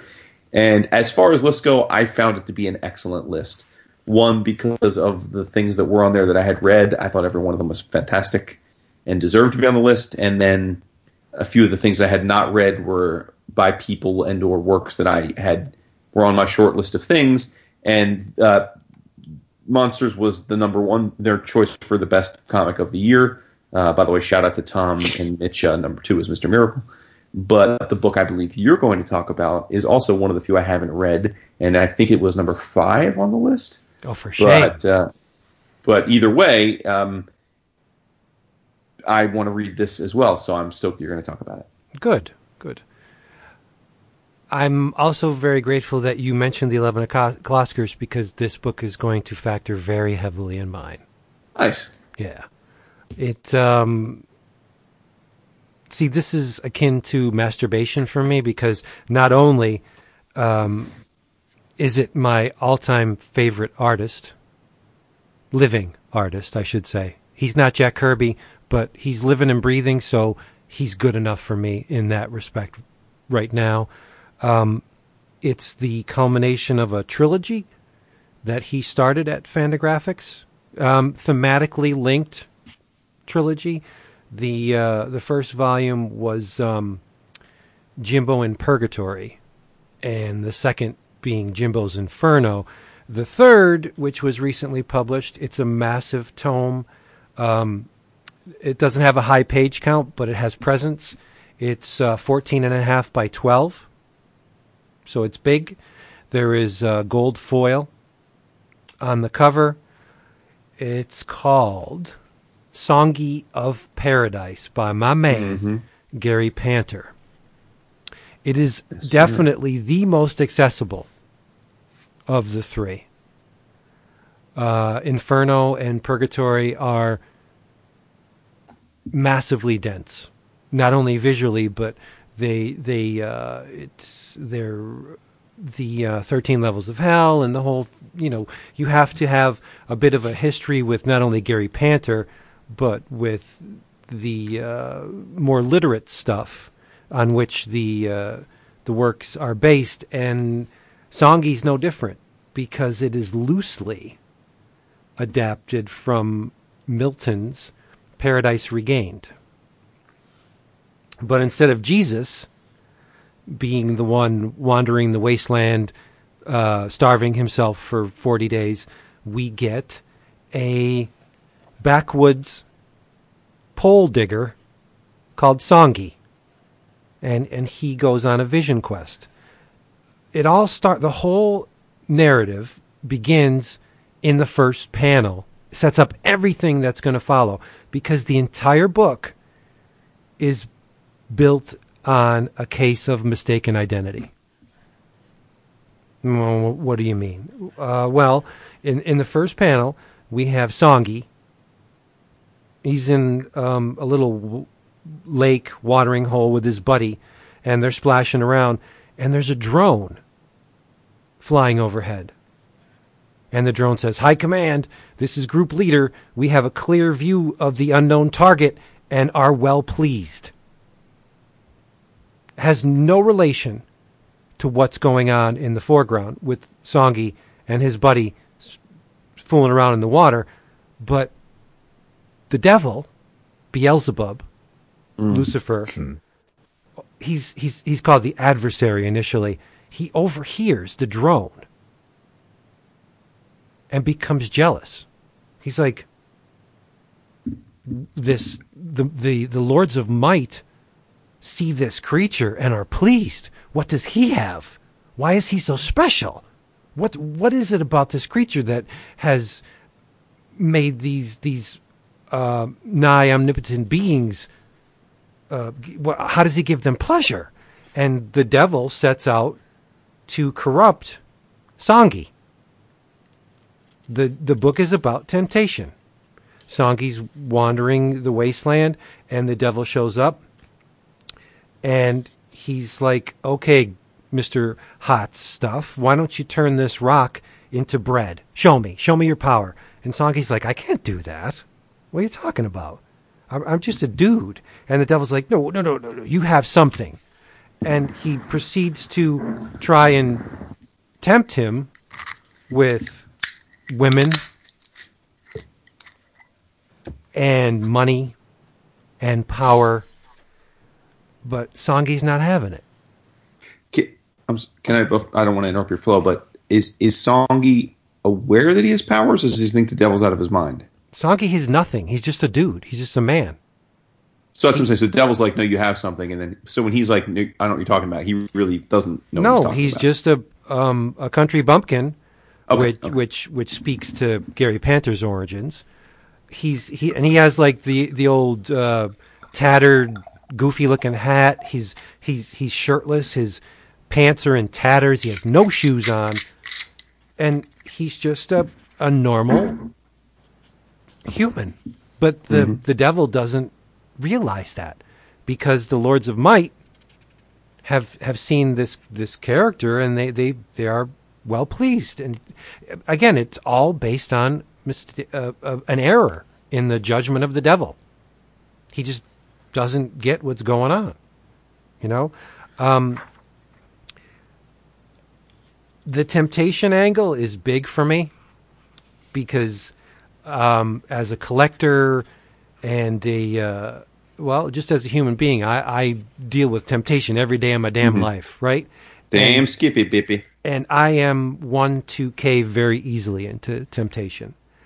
And for this salt of the earth dude to resist basically everything the devil's offering, women, wine, power, money, as if it were inconsequential, he said, "I don't need that.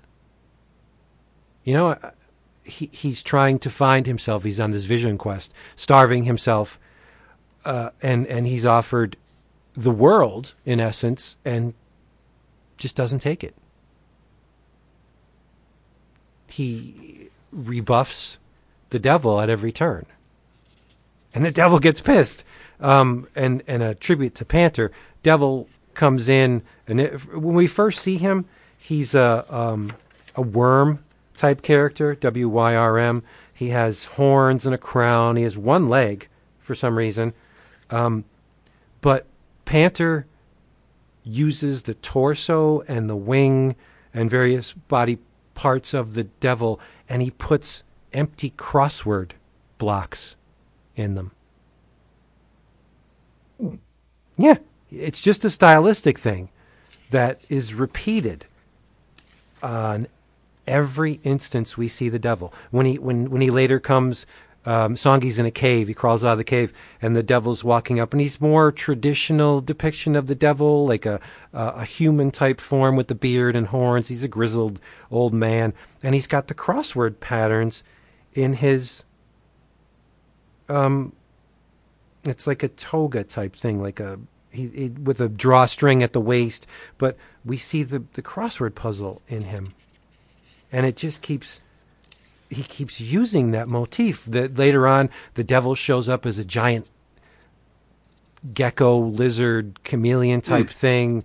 Again, with the crossword puzzle, and then he turns into a more non-threatening version, like a cartoon dinosaur. And again, if you have traveled the Gary Panther journey, none of this is surprising to you, because he loves cartoon characters, he loves pop culture, he loves to weave all that stuff through his works. And the devil basically offers Songi a literal mountain of riches, and Songi, not having it. But Panther uses Milton's the cadence of Milton's text. Like, Milton can get pretty frickin' wordy, and the devil is no different. He says, "You could be honored, have many friends, rule like a tyrant, and visit exotic locales. Get rich first. It will make things easier for you. I know what I'm talking about." And Songi says, "A poor man can accomplish a lot. A rich man tends to worry about keeping his money, making the pile bigger, wonders who his friends are, drinks heavily into the damnation of thieves and fire and rot, can't sleep, yet dreams. Too much money and power is a trap, as plain as day. I dig holes and tamp the ground around posts. Why would I want a scepter to beat myself with?" Like, this is... Songi he's just grounded. Literally, he digs holes, right? So he's grounded. And it's just, it's so amazing. Some pages have one panel. Some have, 3, 4. It's a large scale book. So Panther really lets loose with the detail. And the line is so thin that it's almost like a dry point line. It's very, very thin. But not a whole lot of blacks. Maybe in the title graphics of each chapter, but he would rather crosshatch in this book, and it's all to the benefit of the narrative. It is unbelievably rewarding when you traipse through this book. And unlike my favorite thing is Monsters, it won't take you an eternity to read. Mm-hmm. But should you decide to linger on the graphics, that's where the time is going to come in, because Panther is he's very complex. There's a 4-panel page where there's a spire that is ascending into the heavens, and the spire is in the areas of the panels that touch. It almost looks like Songi and the devil are revolving around the spire. There are panel borders, but the spire is bisected by the gutter in the middle. It's amazing. The devil wears a crown of thorns at one point, turns into this bird-like creature. It's a tour de force. But if you are a fan of Gary Panter, you're used to this kind of stuff. This is what the man does. It's why I call him the greatest living artist, because he is just, it's a total idiosyncratic voice. Nobody speaks visually like Panter. Many have tried, and a whole lot have failed. It is unique to him. Nobody can do this but Gary Panter. And I can go on now, and on. if you need to have read the first two parts of... No. Okay. Completely unconnected. Thematically, yes. Because this is the third of a trilogy. Yeah, but in the characters, no, Jimbo's not in this. So it's... The country bumpkin factors into a lot of Panter's work. And you say that's his background? Yeah, he's Southern, and the very religious parents, Judeo-Christian, and it's just it's an ongoing theme that he struggles with spirituality and God and hell and obviously all the trappings that go along with all that. It's a monster of a book. I don't know. It's definitely getting the critical love as well. But the thing is, I read the round table on the Fantagraphics site, and they linger on the visuals, which I guess is something that you can't escape when you're talking about Gary Panter, but they didn't really go too deep into the story. And I think that it's, like I said, the most accessible of the three, but it's a universal theme. Temptation. And it's presented so slowly over a period of 32, 40 pages, whatever, that it may come off as Gary beating a dead horse, or pressing the point, or belaboring the point. But I don't think so. I think it's a journey. The devil is just plain dumb. He doesn't get it when he's lost. He's not going to crack the shell of this mortal man, but he doesn't stop trying because he wants to break him, and he just cannot do it. It's phenomenal. I will break you. Yeah, Jason, I don't know if this is for you. Not saying that you're not going to click with the theme of it, but I would like you to page through it before you spend your money on it. You mean visually? Yeah, I don't know if this would be. Yeah, well, that's fair. And I'm not saying it to, I'm not kneecapping you. It's just some stuff clicks and some doesn't. Oh, sure. Yeah. But it's as chaotic as Pee-wee's Playhouse. There's shit going on everywhere.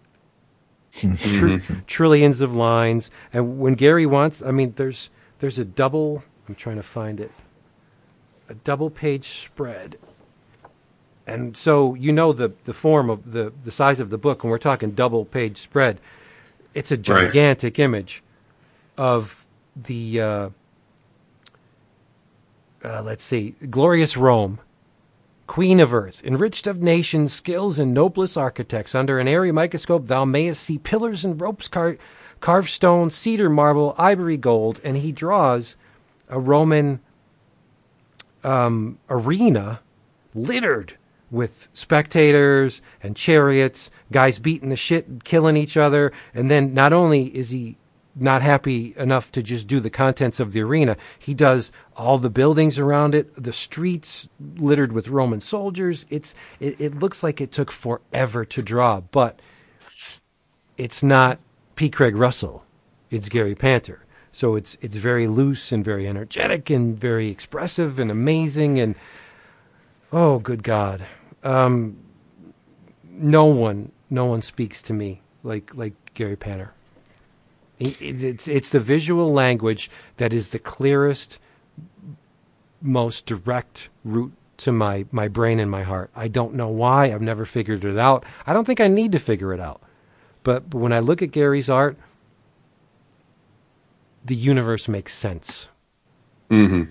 You know? Yeah. And it was done over a period of years. Like the first page says copyright 2012 Gary Panter, and he dates most of the pages. The last page says copyright 2016 Gary Panter. So it's not a long work. It's like maybe 32, 40 pages, but it took him 4 years. Wow. Yeah. But when you see the work, you'll know why. Yeah, but you're not much of a Panther guy yourself, are you?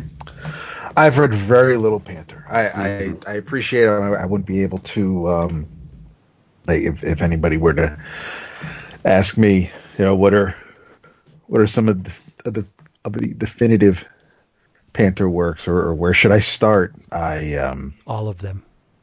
Yeah. Well, there's tell them to check with Vince, but it's the go-to usually Jimbo. I was just going to say Jimbo. Yeah. I mean that's pretty much it's almost, it's not cliched, but it's like that would be the one that I would that I just have at the ready, but I don't know. We fall into that trap sometimes. It's not always the right thing to do, but I don't have a frame of reference. I don't know what I would compare it to if someone were to say, well, I like this. What do you think I would think of? That I'd just go for it. Just see what tickles you.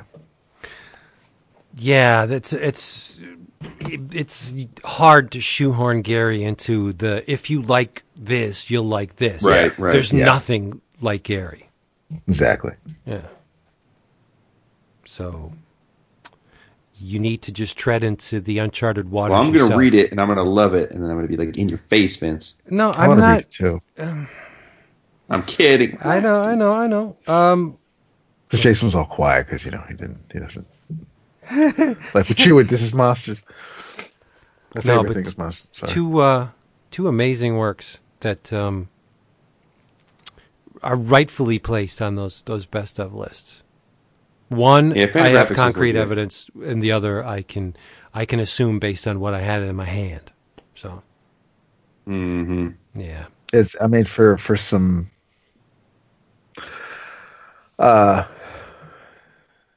elitist sounding it can be, and snooty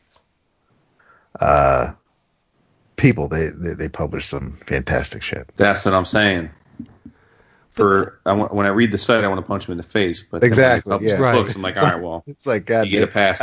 It's like, thanks for publishing someone's work who is actually happy about the fucking medium that they're working in. Right, yeah. Right. But when you are responsible for bringing Los Brothers Hernandez to the comic buying public, they have some you credit. Get a pass. You automatically get a pass. No, I mean, that's what we're saying. Fantagraphics has earned their rep as being a phenomenal publisher. Yes.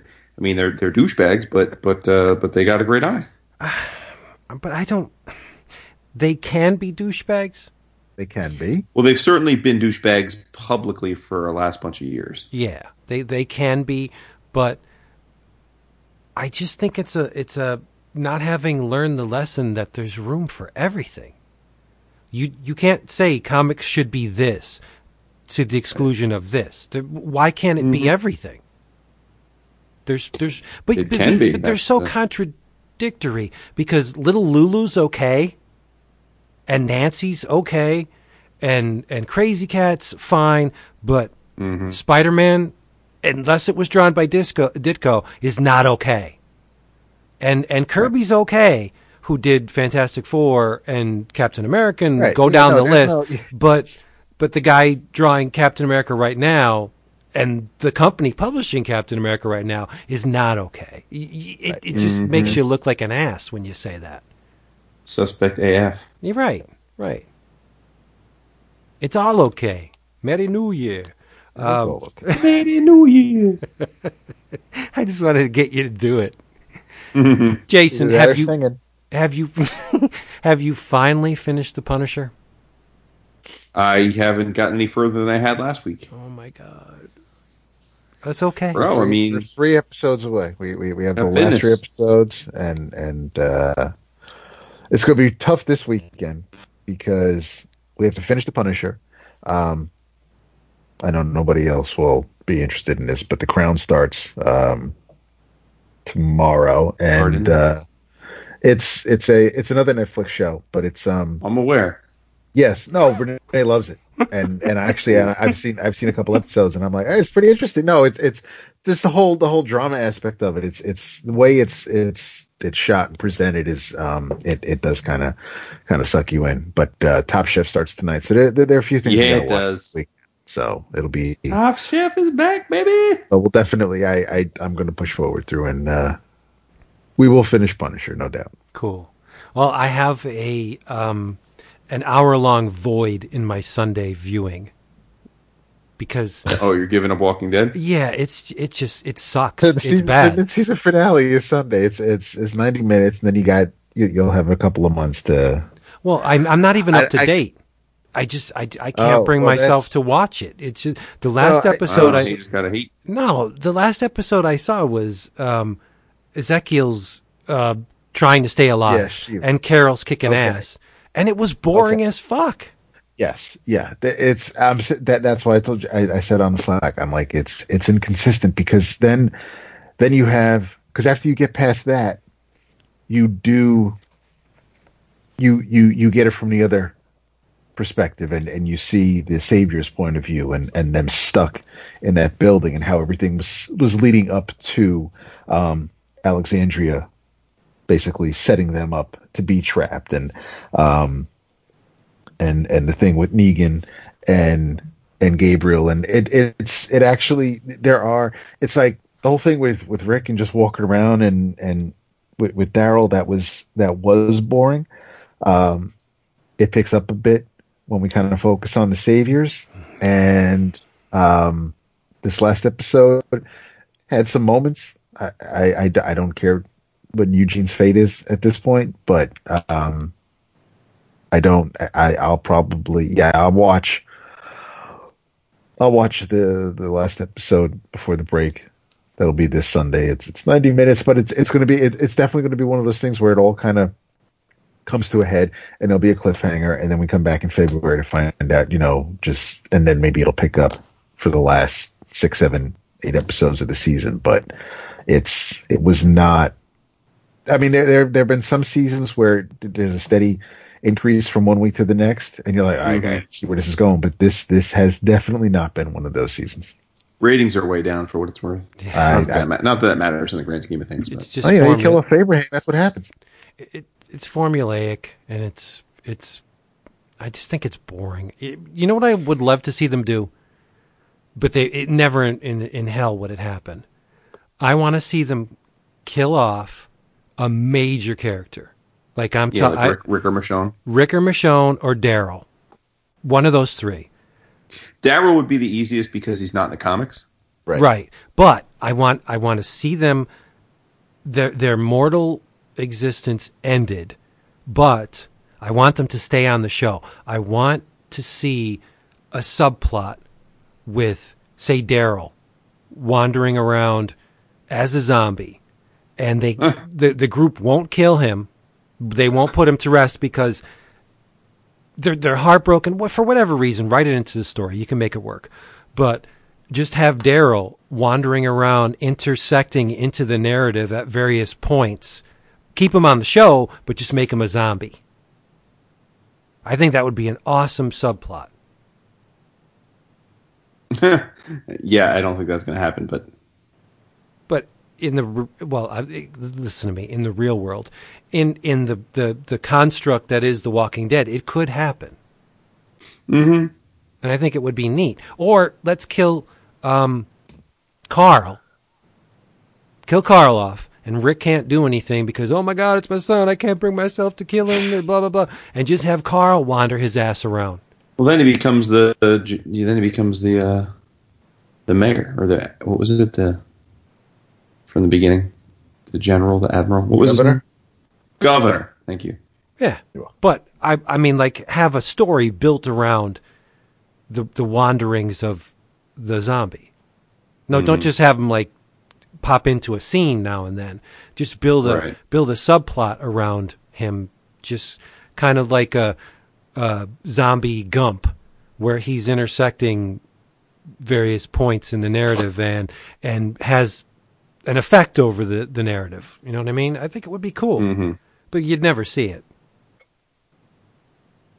Whatever. I agree. I don't think you're ever going to see it. Whatever. I'm done with it. Whatever. I'm done with it. Well, point being, you have some extra time in your TV watching schedule. Yes. What's this DC crossover thing you guys are watching? Oh, well, I don't want to talk about it because I'm only halfway through it. But yeah, but it's Crisis on Earth X, which is the 53rd Earth, the 53rd universe. Yeah, the CW has been doing these crossovers the last few years now that they have multiple shows. Last year they had their first 4-show crossover, and it was okay. I didn't think it was the great. Dominators. Yeah, I didn't think it was great, but this is the second foray. It is The Flash, Supergirl, Arrow, and Legends of Tomorrow. And I must say, I think I'm only halfway through, but I thought it was fantastic. I think it's fantastic so far. Even though it's Legends? Yes. Well, Legends is the last of the 4, and I haven't seen it, so I can't weigh in. But I will say that based on comments I've seen from Daryl and a few other people, while everyone admits Legends of Tomorrow is a terrible show, probably because this was all put together by one showrunner, in this particular case, they do a nice job. Huh.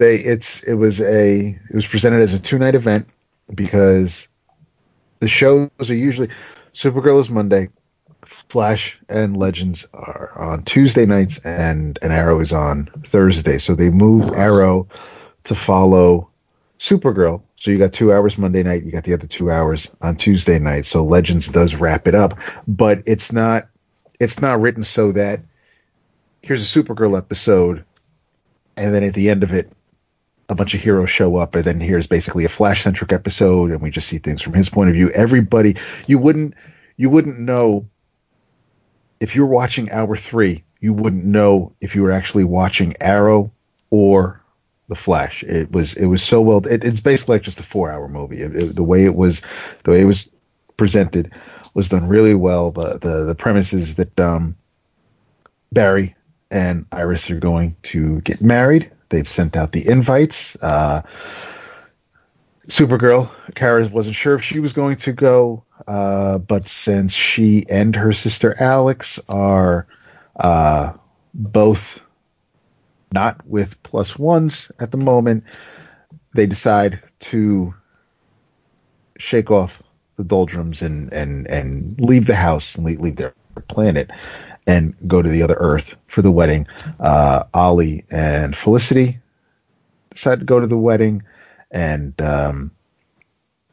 basically most of the Legends were also invited. So everybody shows up to attend the wedding, and that's when our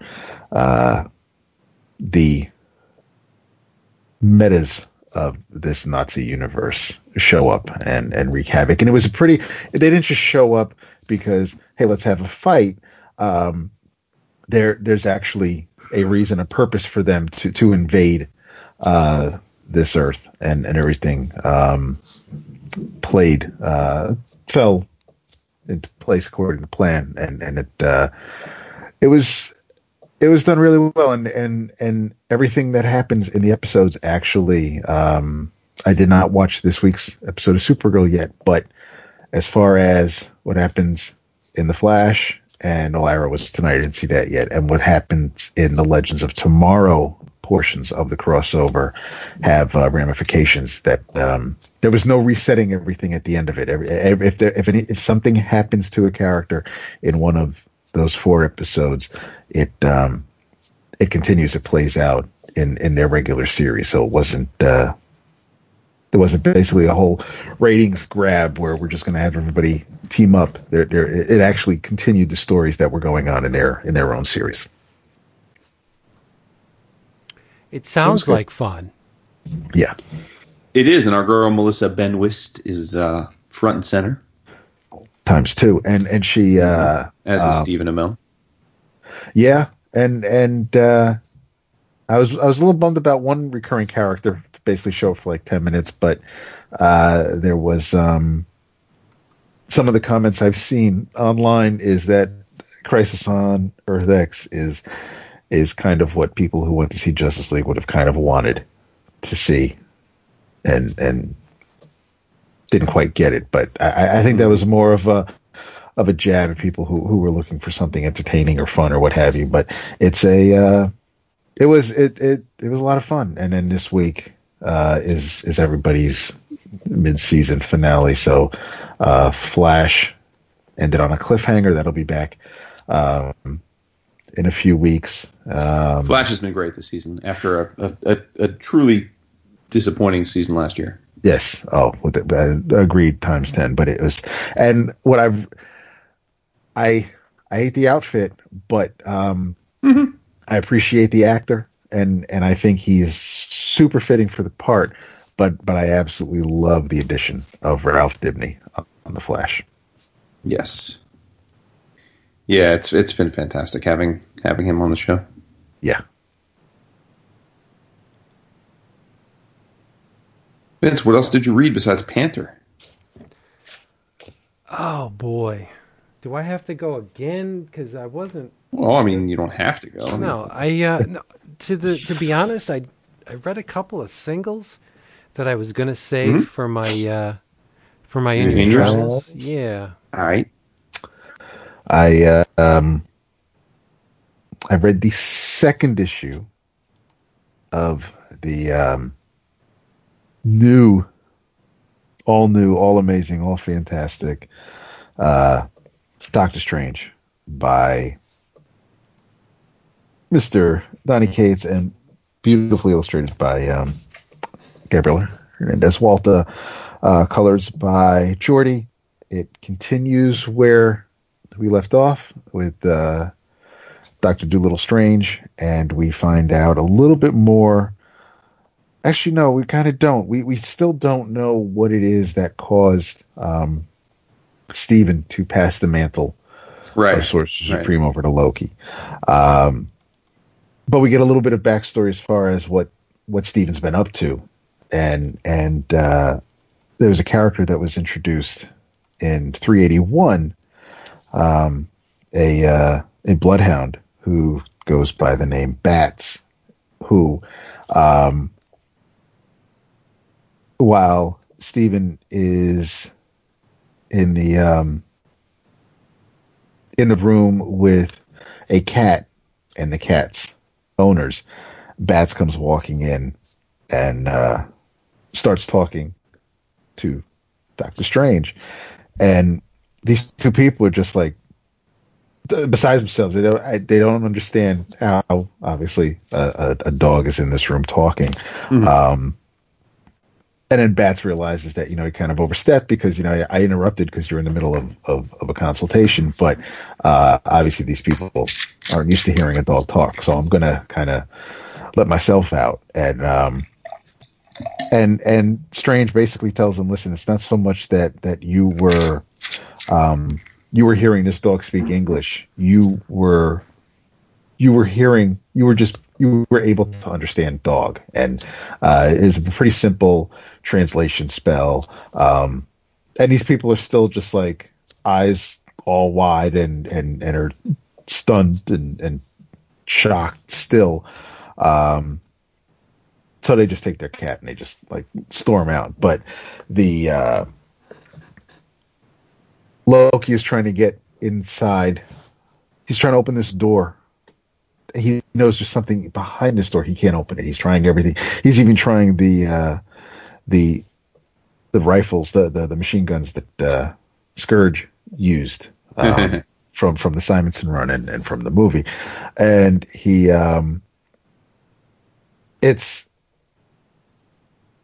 we know why Strange can't. We have an idea as to why Strange can't have that door open, and he thought everything was in place and safe and nothing. There was no danger for Loki to ever open that door, but Stephen couldn't foresee everything, and now he's trying to interject himself in between Loki and Zelma, his former assistant, who has stuck around to help Loki. And apparently, when Steven stopped being the Sorcerer Supreme, he kind of didn't really let Zelma know, and it's almost like he kind of just disappeared from her life, and no note, no phone call, just he kind of just up and vanished, and she is not real pleased with him, and there's a little bit of a confrontation between Loki and Steven.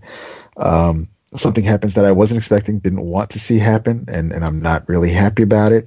But supposedly that's not the big takeaway of this issue. That's not the most important thing that happens in this issue. The most important thing is Steven is obviously going to need help to make sure Loki does not open this door. So he goes to find someone who we haven't seen in a very long time. And is it something that should? I know I'm pretty sure Vince won't care. Is it something that should be said? Is it something that should be spoiled? What's that? Mm-hmm. Do you want to know what's on the last page of this issue? I saw what was on the last page. Yeah. Oh, okay. Oh, I read it. Yeah. Yeah, I have okay. it right here. So it answers the question why they're soliciting a trade paperback collecting this character's. Oh yeah, I guess so. Yeah. So Steven climbs a cliff and is face to face with someone that that Doctor Strange had fixed.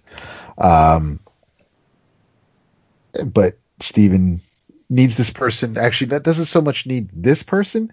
Needs the person kind of hidden within, and it's pretty much the return of the Sentry. When was the last time we saw him? I don't know. Yeah. Was it It's Bendis' Avengers? Oh, I'm pretty sure. I'm pretty sure it was. Wow. I'm looking at the cover here. Del Mundo loves his digital signature so much he put it on the cover twice. He really did. Yeah, he probably dropped it on and forgot. Like he probably put it on the cape first and then did whatever he was doing and then forgot my signature and then he dropped it again. But he signed it twice. It's pretty awesome. So we're not gonna spoil the character after all that? I mean, listen, spoilers are all for Doctor Strange, but it's the Sentry. That's worth unpacking. It's the fucking Sentry. I mean, if there was one controversial component to Bendis' run, it was the Sentry. Yeah. Right?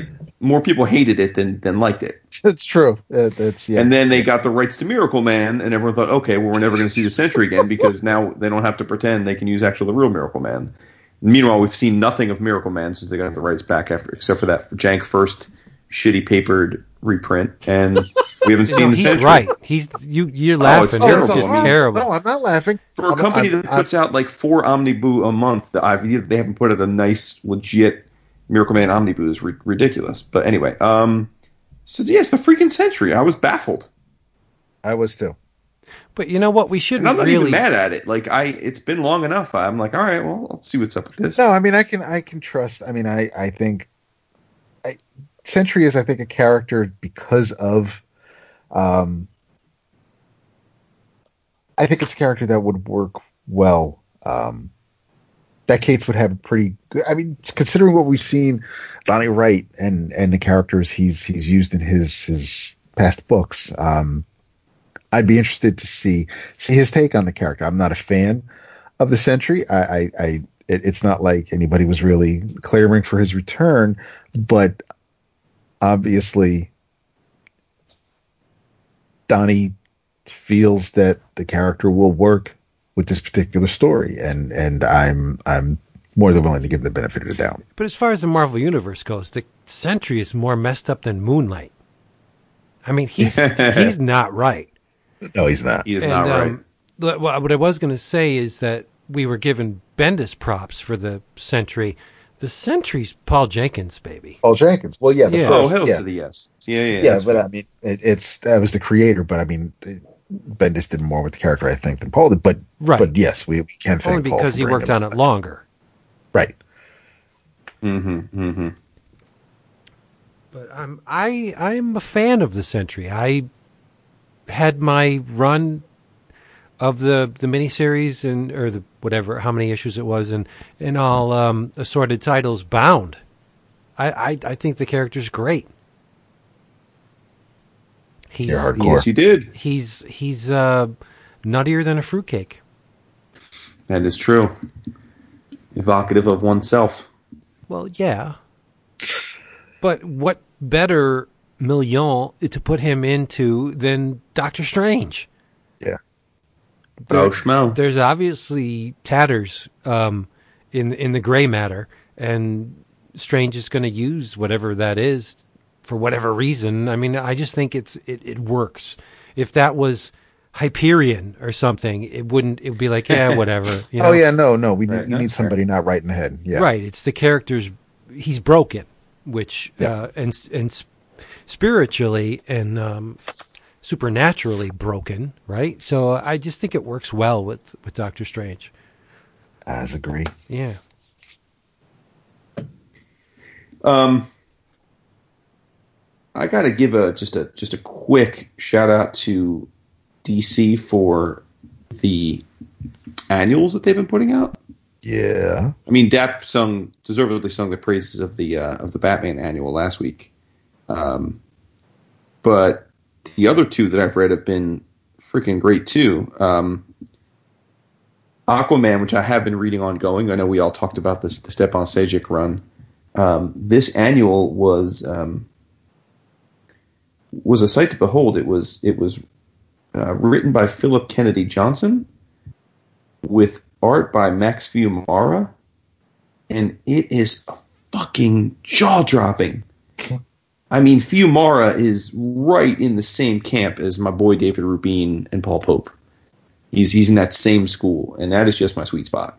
You draw like that, even if you're derivative of a derivative, I'm with you. So, and it's set in the future, and you got like mad grizzly Aquaman, and you got Hal Jordan, who's lost an arm. So of course his arm's now a construct. It's great. It's great. I mean, the visuals are fucking great, and it's a little one and done. It's just awesome. Not Spider-Man, Jesus. Superman co-stars in the book. Wonder Woman co-stars in the book. It's a great little adventure. The Bats is in it. It's freaking awesome. It is an awesome issue. It's a fantastic one shot. It just looks great. I would love to. I own very few DC pages, and I would love to own a page from this issue. Well, it's freaking great. You've read a lot of Max Fiumara before. Yeah, no, I know, but I haven't seen him in a while though. Oh, because like Abe Sapien. Yeah, but I don't read much Abe Sapien though. Oh, how come? I don't know. I mean, I'm just so behind on I'm probably 4 years behind on BPRD, and just one of those things, man. The Rajan, not for lack of quality. And then the other one, I'm wondering, Dap, if you've read it, and I guess I should have checked Slack, but the Super Sons annual. Yes, that was my next thing. Yes. Oh yes, my yes. God, dude. I wrote that. Peter J. Tomasi, the writer, my man, Blast from the Past. I mean, I know he's been doing stuff, but I haven't talked about him in a long time. Paul Pelletier. Yeah. He was one of my first ever OA Dale Says. I bought 2 pages from him ridiculously cheap from Guardians of the Galaxy many years ago. But Paul Pelletier, Cam Smith on inks, Hi-Fi does the colors. There's actually multiple letterers.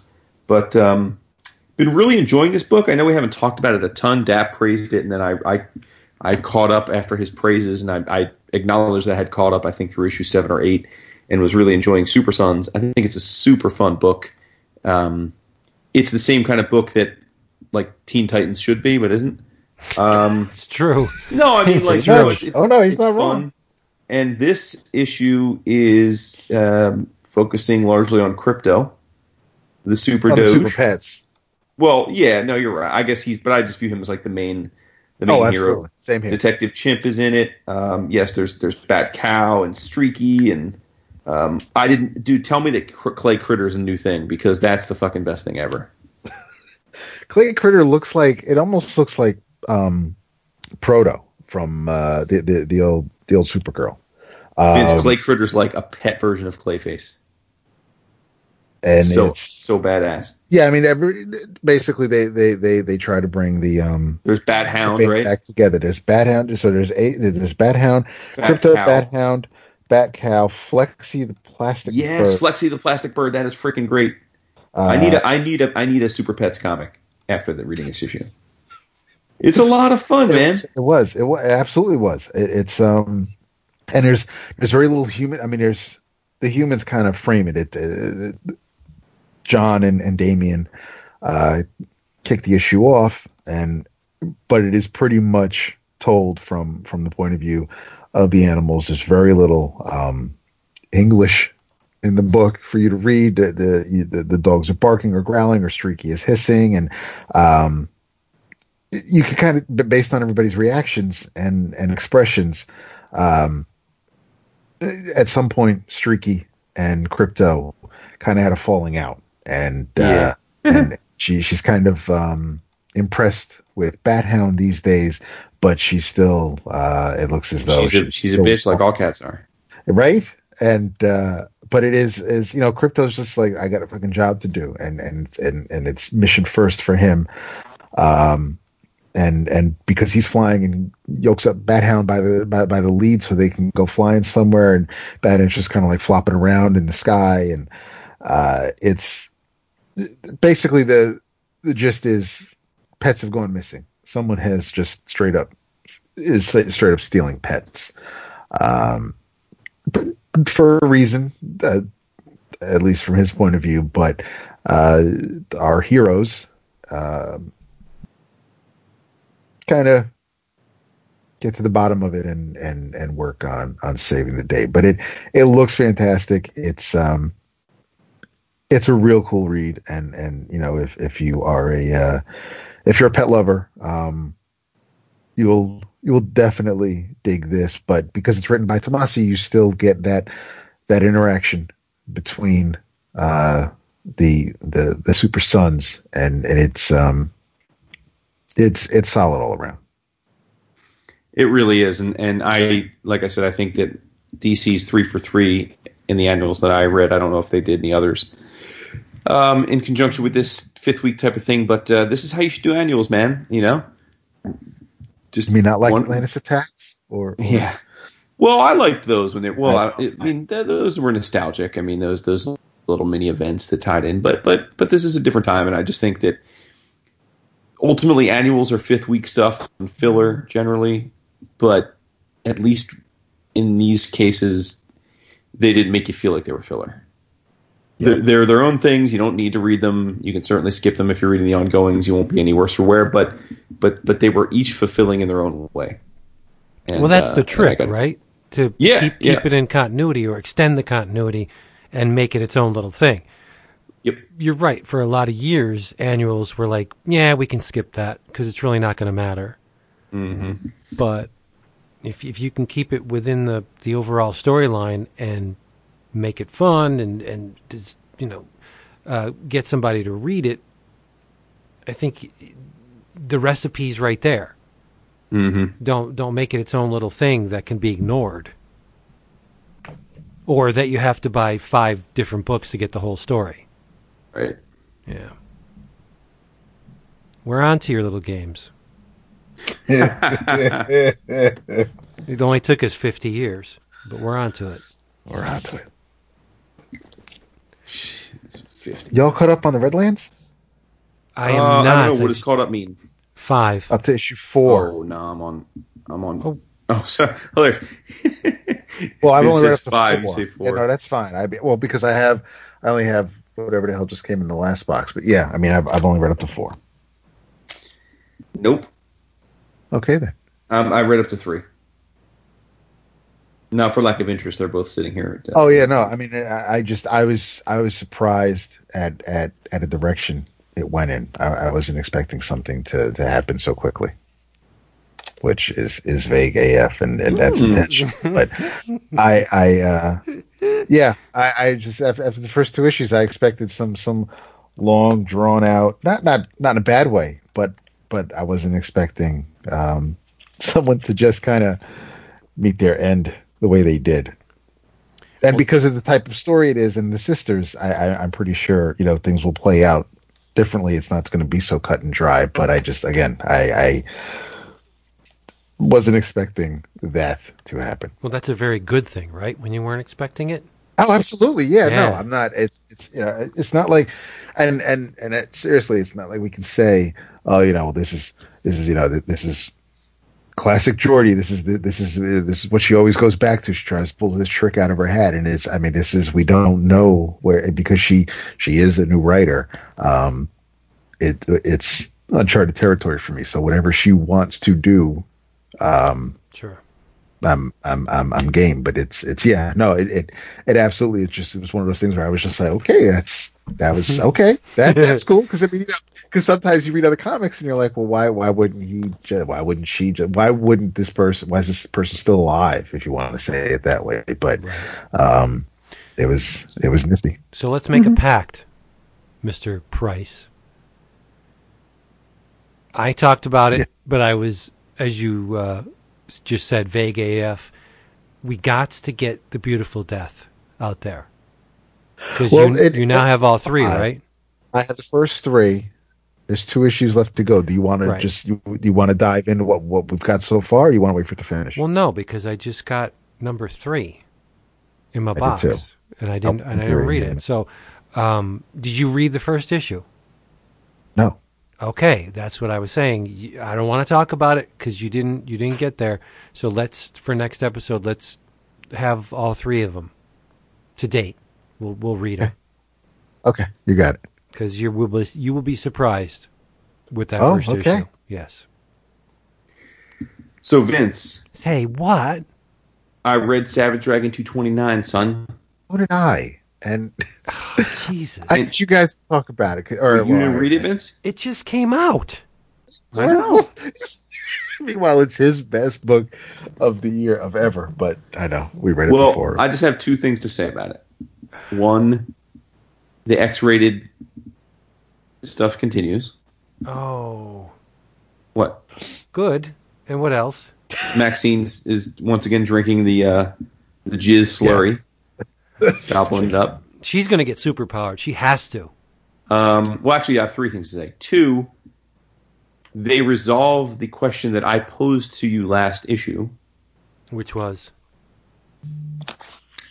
If dude can heal like Wolverine, how's a vasectomy going to stick? Yeah. It didn't.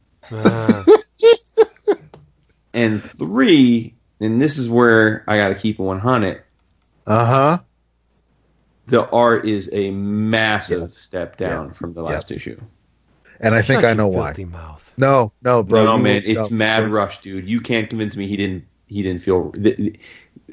Just as you were praising how much he was paying attention to the art in the last run, I don't know what happened with this issue, but it is way rougher and way less detailed. It's comic, noticeably so. It's not. I mean, there's some figures that are like, okay, well, he took his time with that one, but there are others where it's just like they're almost like breakdowns. They're roughs. Exactly. Some of the pages look like breakdowns. I agree. Exactly. Yep. And I think it's because, as he says in the letters page, hot on the heels of 228, Savage Dragon 229, trying my best to catch up so that my Christmas issue can actually go on sale prior to the holiday. So he probably did do his best to get this done quickly, and in that regard, it suffers somewhat compared to the previous issue. It still tells the story. You still see what everything is, but there's a lot of it's rough. Mm-hmm. I'm looking at it now. It doesn't have the sharpness, what we were saying, the polish last time. Right. I mean, look at pages 16, 17, 18, 19, and I rest my case. 16, 17, 18, 19, huh? Yeah. There's the one close up of Malcolm, which is fine, but then I mean you see in the backgrounds, and it's just like it's. But even by the look at way, the first couple of pages. with all that said, I enjoyed the issue a lot. Like I'm on board. I'm going to keep reading. I found the issue fun. It was still fun. Maxine cracks me up. The adventure was still there. The pacing was still there. But whereas I genuinely thought 226, 27, and 28 were beautiful issues. Larson looking as good as ever. I think this looks more like Larson when he's not so much caring. I mean, even when Maxine's at the doctor's office, it's that's extremely. I like the looseness of it. Whatever. That's right. And you know, yes, but that's it. That's loose. Whereas the last issue wasn't as loose, but it still looks like it still gets the point across, and that's absolutely fine. But I still recommend it. I still think it's fun, and I'm glad you guys are making me chuckle a little bit because this is a frequent occurrence in Dragon. Oh, that's fine. Okay, that's why I'm acknowledging it. You mentioned, but to be fair though, if you're gonna play that card, to be fair, when we talked about it last week, you said that you made reference to the fact that there have been times when Eric has rushed and he had been taking his time lately. So that's what I'm saying. It feels like. And I guess I didn't read the letters column, so I guess Dap zeroed in on it. He had to catch up. Yeah, you got to read the letters column. It's great. It's one of the last vestiges of the. My friend for a decade now. I don't like extras on DVDs. Oh, I don't like director commentary. I don't read letters. My heart. I know. I want to enjoy the work for the work. I don't care what other people think of the work. Well, I care what the creator thinks of the work. Yeah, right. I don't. I do. At least in this instance. And our buddy, Dominic Regan, is on colors in the Aquaria backup. Look at that. This is great. Yes. Oh, so good. I'm going to have to read this real quick. But yeah, it's more naughtiness. How about that? Mm-hmm. Yeah, she is a freak. The Poop Cafe. Oh, yeah. Because kids want to eat here. Used to be fun. She is a freak, but I like the dirty escapades. God help me, I don't want them every issue. Like, let's find out why Maxine is like this. Resolve this little subplot they got going on. Not quickly, but I don't want it to be next year at this time she's still a freak. Like, there has to be a reason why she's like this. Kids. You know, because it was fairly abrupt. Like, we were introduced to the character, she got connected to Malcolm, great. This getting jiggy with it is a recent development. I want to know why. Give me a believable reason other than she's freaky. Like, you can't, in terms of story, you can't have a character that's presented like this, and then for no apparent reason they turn to this. Give me a reason, and then I'm cool with it. I mean, it's always been that Malcolm likes to get down with the ladies. He always has. Right. But Maxine, not so much. I want to know why. And she got gigantic nipples. She does, but she's Asian, so. She's this skinny little thing. She's so cute. Yeah. I'm not quite sure, though, about the whole sailor outfit. Makes her look a little bit too young. No, it's okay. Of course it is for you. And I like Charlie's Angels in Dimension X. That's a cool subplot. I like it a lot. But see, and that was the first thing where I was like, okay, I thought maybe these were alternate versions, because especially the second panel, that looks like a cartoon version of a character from an alternate universe. That doesn't. It took me a second to realize that, like, is this supposed to look like one of the three women from last month? He does that. And that's it's. So these are little things you pick up on, I guess. But it wasn't off-putting. It was surprising more than anything else. Yeah. But you're not wrong. Angel and Mama are alternate versions, but like I said, when we have a whole lot of time, we'll speak on it. All right. Be what I did last summer. Speak on it. Do I need to? I'm not going to pull the dirty images from this. No. Just the cover. Just the tip. Just the tip. Right. The tip of his finger. It's like the one on the cover. That's what I'm saying. I see what you're saying. Right. I see what you said. Well, let's bring You're this fucking bad Jim. boy home. You want to bring it home? Bring it to the station? Yeah. Can we just do an announcement or two? Take care of some business. That's what I'm thinking. Okay. I want to address something. I want to get out in front of something because I see it's blowing up on the Twitters. We talked about it a little bit this afternoon, but I do think it's something that probably needs addressing head on. We have been incredibly grateful and support and have enjoyed, and hopefully it's been reciprocal, our Patreon setup. For those that don't know, maybe you don't care, but if you do care, the way Patreon works, at least at present, is you all graciously pledge to us. We pay a fee from that pledge to Patreon, and then we pay a fee from that pledge for processing of the charge. It roughly equates to about 8% of your pledge. So you pledge $10 as part of that tier. You basically, Patreon takes 80 cents of that $10 for fees. Totally fine. It is what it is. They have announced today that they are going to be charging patrons. They're going to be charging patrons a fee now on top of the fees they charge the creators like ourselves. So they'll be taking a fee from both ends. The fee is going to be, I think, 2.9% of your pledge and another 30 or 35 cents. And I'm bringing it up proactively because already 3 or 4 people that we're friends with brought it up to us, and I see there's a ton of Twitter discussion about it in general about Patreon, not related to the show.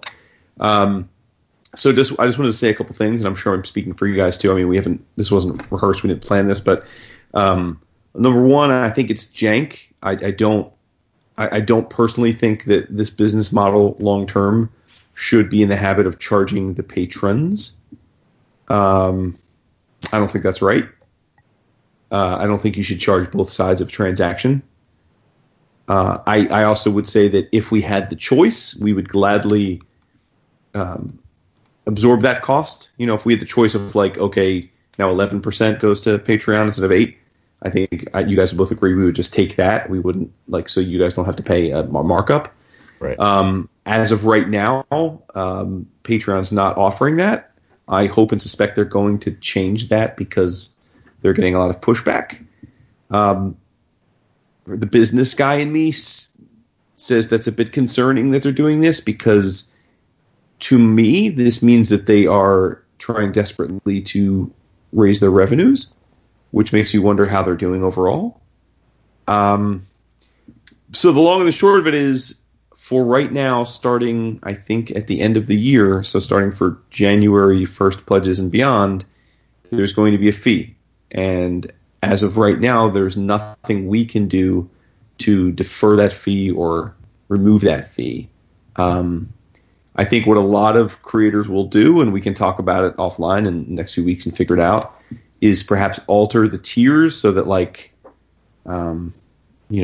a $10 pledge, you can now pledge $9.50, right? And then you're charged $10, that type of thing. I don't know if it makes sense to bother doing that, to not do that. We'll have to talk about it. But again, I don't want to ignore it, because if I were on the other, as someone who is a patron to other Patreon campaigns, I would be a little frustrated at this turn of events. And make no mistake, we greatly appreciate, and it's become a not insignificant part of the show's budget for lots of things now. So we do appreciate it, but I didn't want you to. I wanted to make it clear that we have nothing to do with it, and we can't, for right now, as we're talking, we have no power over changing it. But hopefully, they'll be getting enough pushback that either it will go away or they'll allow us to internalize that extra cost. So just flesh this out for me. Mm-hmm. The increase to the patrons doesn't make, because from what I read, that Patreon said, okay, we want to make sure all our creative types are getting their funding. So right. This is what we're going to do. We're going to charge 2% it is to the patrons. The fee that we pay Patreon isn't going away. No, that's so, right. That's so why this that wording bullshit was bullshit. Is they're on top. raising their fees. So what they're really saying, without saying it, is we need or want to raise our fees, and we don't think we can charge the patron or the creators any more than we already charge them. So in order to not charge them anymore, we're going to start charging you, the Patreon. So they're coming to the table under the guise like, yeah, we want to see our artsy people get paid, but we need more money. Right. This it's all bullshit. This does is adds another 3.5% to 4% to Patreon. It does bullshit. Nothing for the creators. It's bullshit. And in fact, let's be honest, it hurts the creators because there will be some, hopefully small fraction, but there will be some people that, on principle, will not be patrons anymore because they're going to feel some kind of way. I can't say that I blame them. Right, and that's why I wanted to get out in front of it. So those of you that are gracious enough to support us, and we, hopefully, I hope you realize we greatly appreciate it. We would ask that you not react in anger over this. That we're aware of it too, and lots of creators are upset about it. And I presume Patreon is going to listen. And if they don't, then we'll have to consider, what our alternatives are, whether it be changing our tiers to account for that, so you can kind of adjust, or for whatever. We'll figure that out, but just give us some time because again, right now I think the focus is to, if you have the energy and you're like email or contact customer service to Patreon and express your discontent with this. I know the creators are all doing the same. If enough creators and enough patrons express it to them, look, money talks. I think they will retrench from this or they will change it. But unless we all speak up, that is going to be the status quo starting in 2018. That's crazy. Yep. Well, it's good to know that some status quos don't change, because if you don't want to spend a lot of money on your comics, there's only one place to go, and that's Discount Comic Book Service. Whoop, whoop, whoop, whoop. DCBService.com. It has been, it will always be the only place to go for inexpensive, funny booking, such as Beef from Imaged, $1, $1.99. From Black Mask, Come Into Me, $1. And for $2, Savage Dragon book. No, you did get the Peter Crash Frampton into reference. me, baby.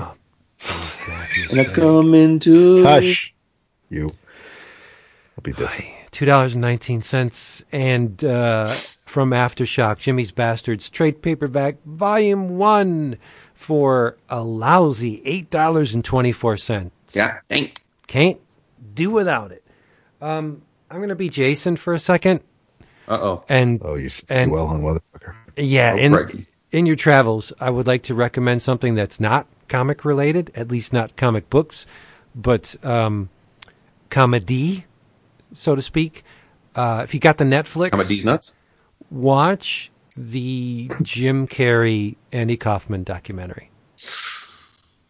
At least you didn't say the Louis C.K. special. No, I don't know no Louis C.K. It's amazing. It focuses on Jim's time playing Andy Kaufman in the Man on the Moon movie. He became so entrenched in the character that he believed himself to be Andy. Would not answer to Jim Carrey. That person was gone, and Andy and his various characters took control. He got so enveloped in that world and Andy and the person that was Andy Kaufman that he, after the movie had ended, he had to remember what it was like to be Jim Carrey. It's amazing. And yeah, I got to see it. The footage has been hidden from public consumption for, well, since the movie was made. It's what, 20 years? 15, 20 years, whatever. Because the studio didn't want it getting out because the public would think Jim Carrey was an asshole and or crazy. Method acting to the max. Like he becomes Andy Kaufman. I thought it was fabulous, amazing documentary. Jim pretty much lays it all out, unabashed, unapologetic. Judge him as you will. This is what he did to get this movie done. And a lot of people were not pleased with him. But so watch it. It's on the Netflix. In your travels, I got two things.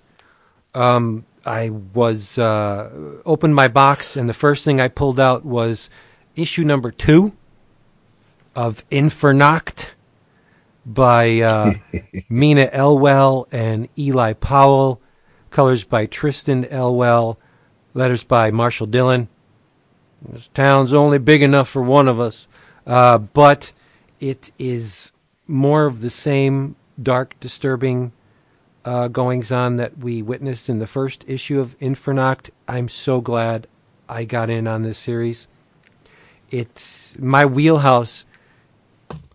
Everyone knows where that resides, right? And this is firmly within my wheelhouse. It is, it's disturbing.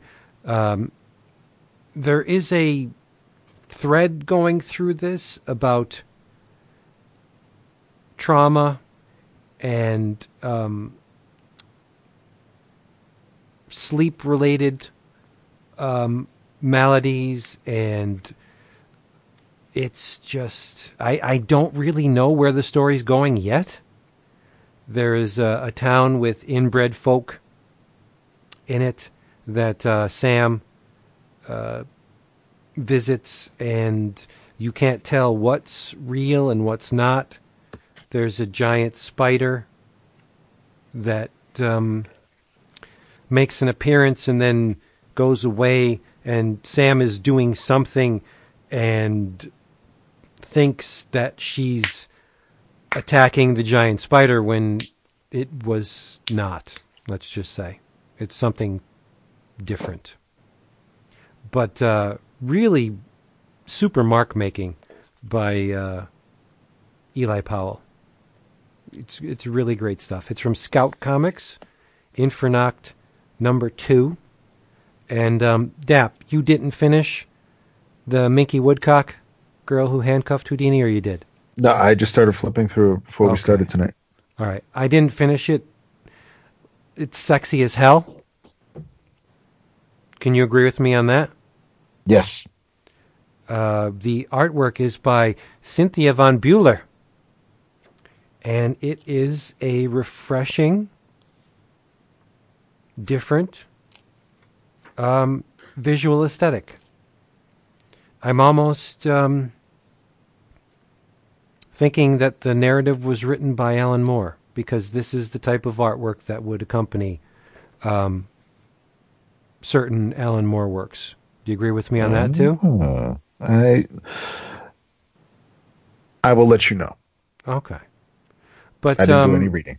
Yeah, I'm halfway through, and I'm just all kinds of surprised. I didn't expect this at all. And there's an Agatha Christie angle to it too, which is kind of cool. And I did spring for the Robert McGinnis cover. I believe I did too. Yes, I definitely did. Nice. But I don't want to get too specific on either of these, the Infernacht or the Minky Woodcock, because my buddies haven't read them. So, or maybe Dap will read them. But wow. We'll talk more. Merry New Year. Merry New Year. Ho ho. Take it away. Firstly, since Patreon was brought up, you have they are going to hear this. This will be available Friday morning, right? Oh, hell yes. Okay. Well, just want to make sure, because you only have until Friday late afternoon, Friday, 5 p.m. Those of you who are eligible to vote for the December book of the month, voting ends on Friday at 5 o'clock. I love how my shit's on silent, but no, son. If I want to say something, I'm going to fucking chime. So I was going to say, because Vince is laughing thinking that's me, and that is not me with the truth. no, it is. No, I'm so fucking heated at this thing. Dap, I don't mean to interrupt you, but I'm gonna. Go ahead. Did you see the cover of the day today?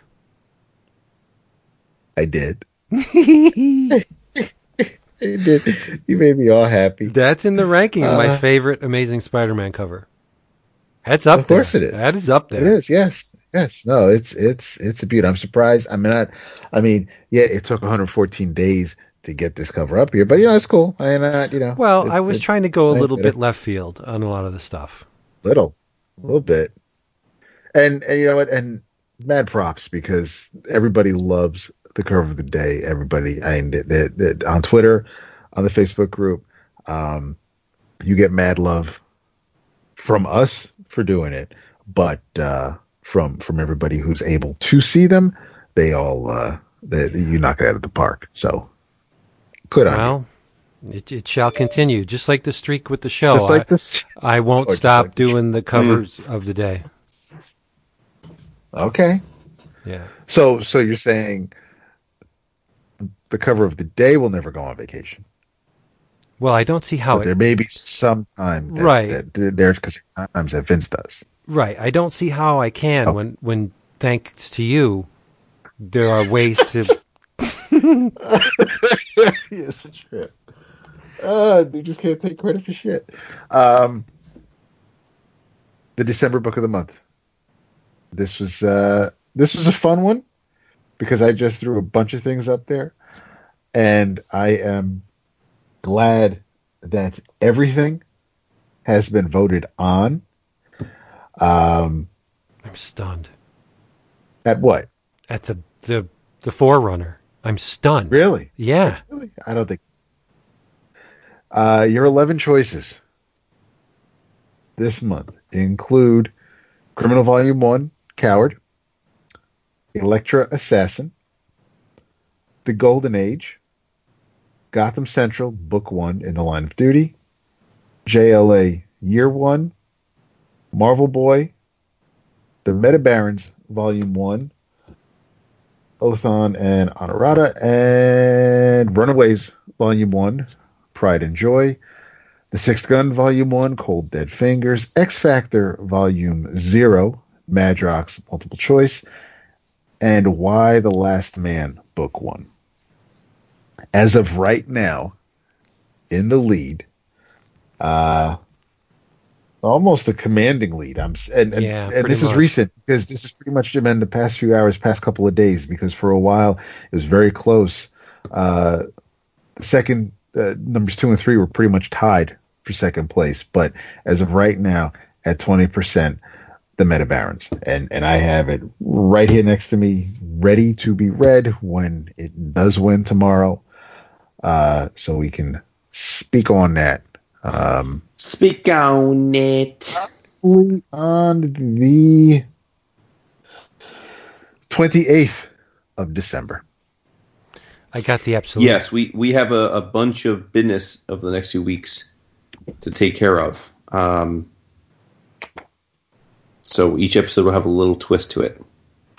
Yeah, we have it. It is our end of the year. You have your 11 o'clockers and that. Well, that's in January. Right. No, but I'm saying, but people have to. I mean, I don't want to surprise anybody with it, because we'll. Right.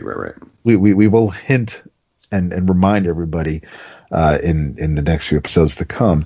But that's available at 11o'clockcomics.com. There's a link also on the Facebook group page. So you have to work on your 11 o'clockers. We have things on our end that we have to take care of. We have we will have we have our themed episode, which is our Desert Island picks, our 10 Desert Island picks, which we will probably incorporate into our Christmas episode. And we'll see how that plays out. I mean, Jason already opened up his package from his EOC gifter, so we'll see how the rest of the month plays out. But yeah, I mean, there are, and as Jason alluded to, there are a couple other things we have planned.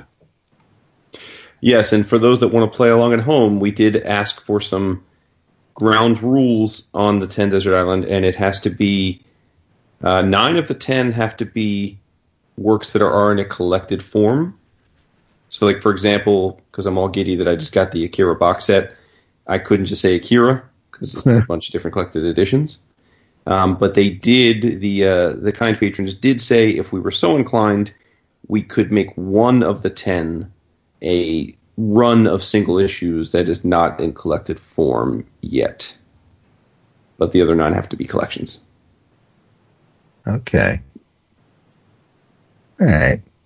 Now, is Vince going to cheat and say, well, I have custom bound volumes that I'm going to bring with me? Ooh. Wow.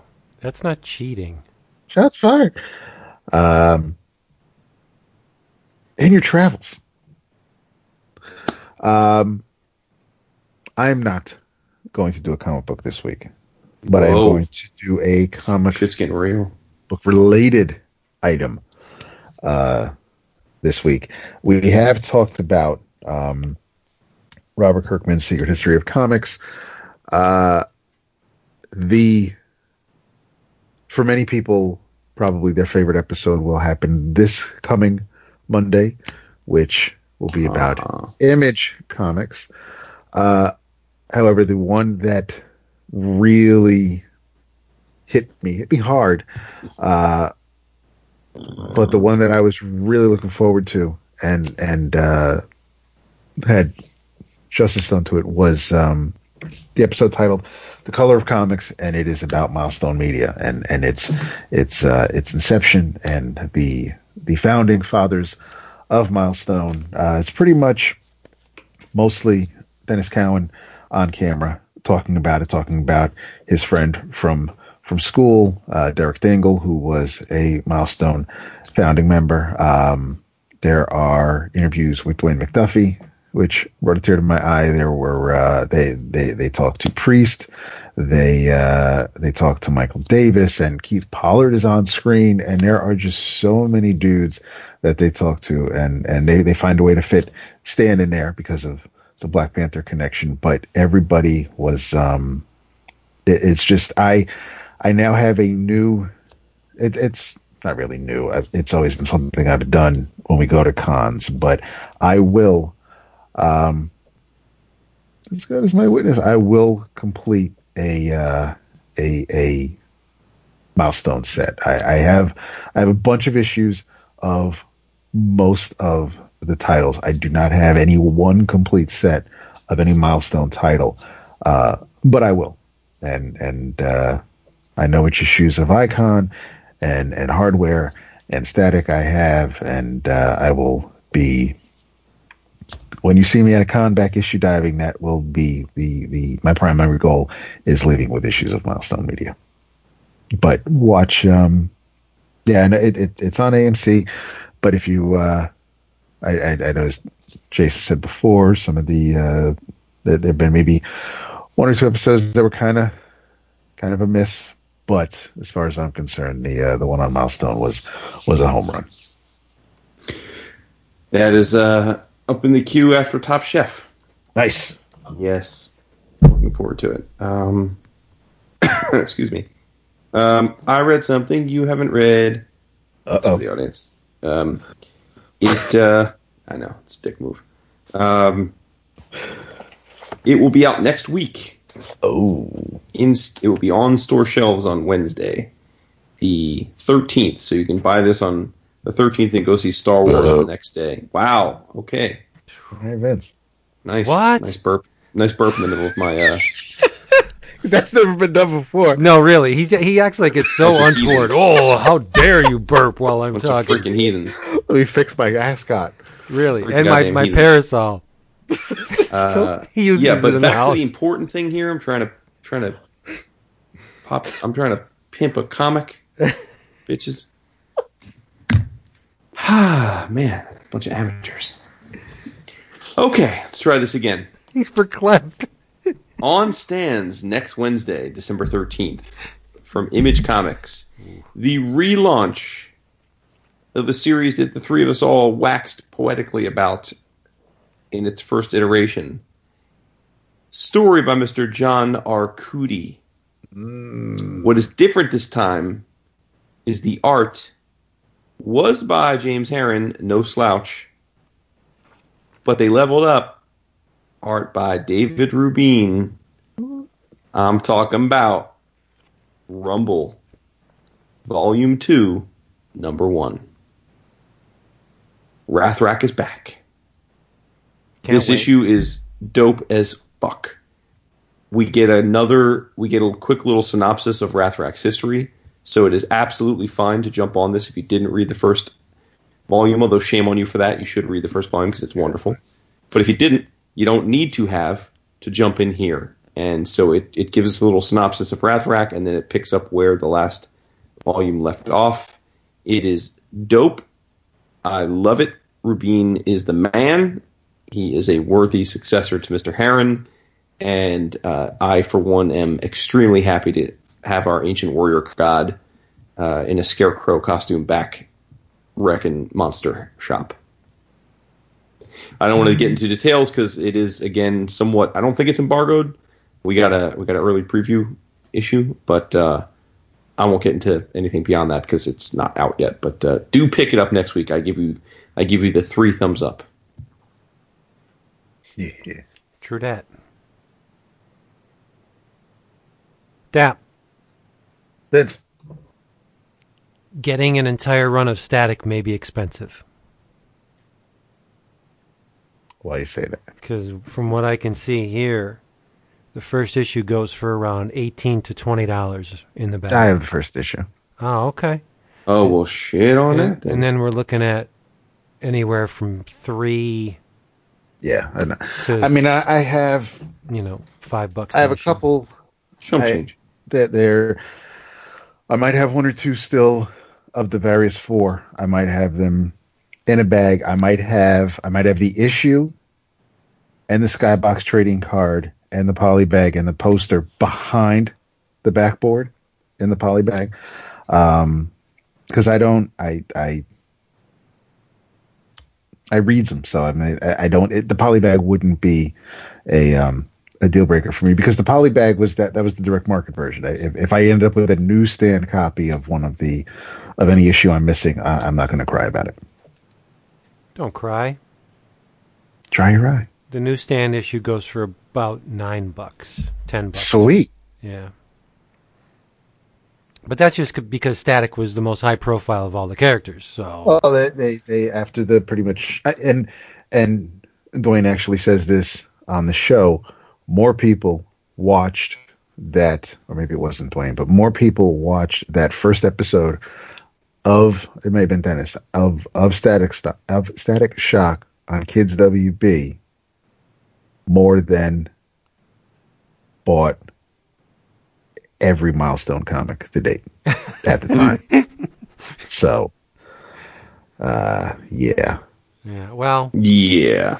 that's what you have I happened. need you to come in on Saturday and Sunday. Okay, thanks.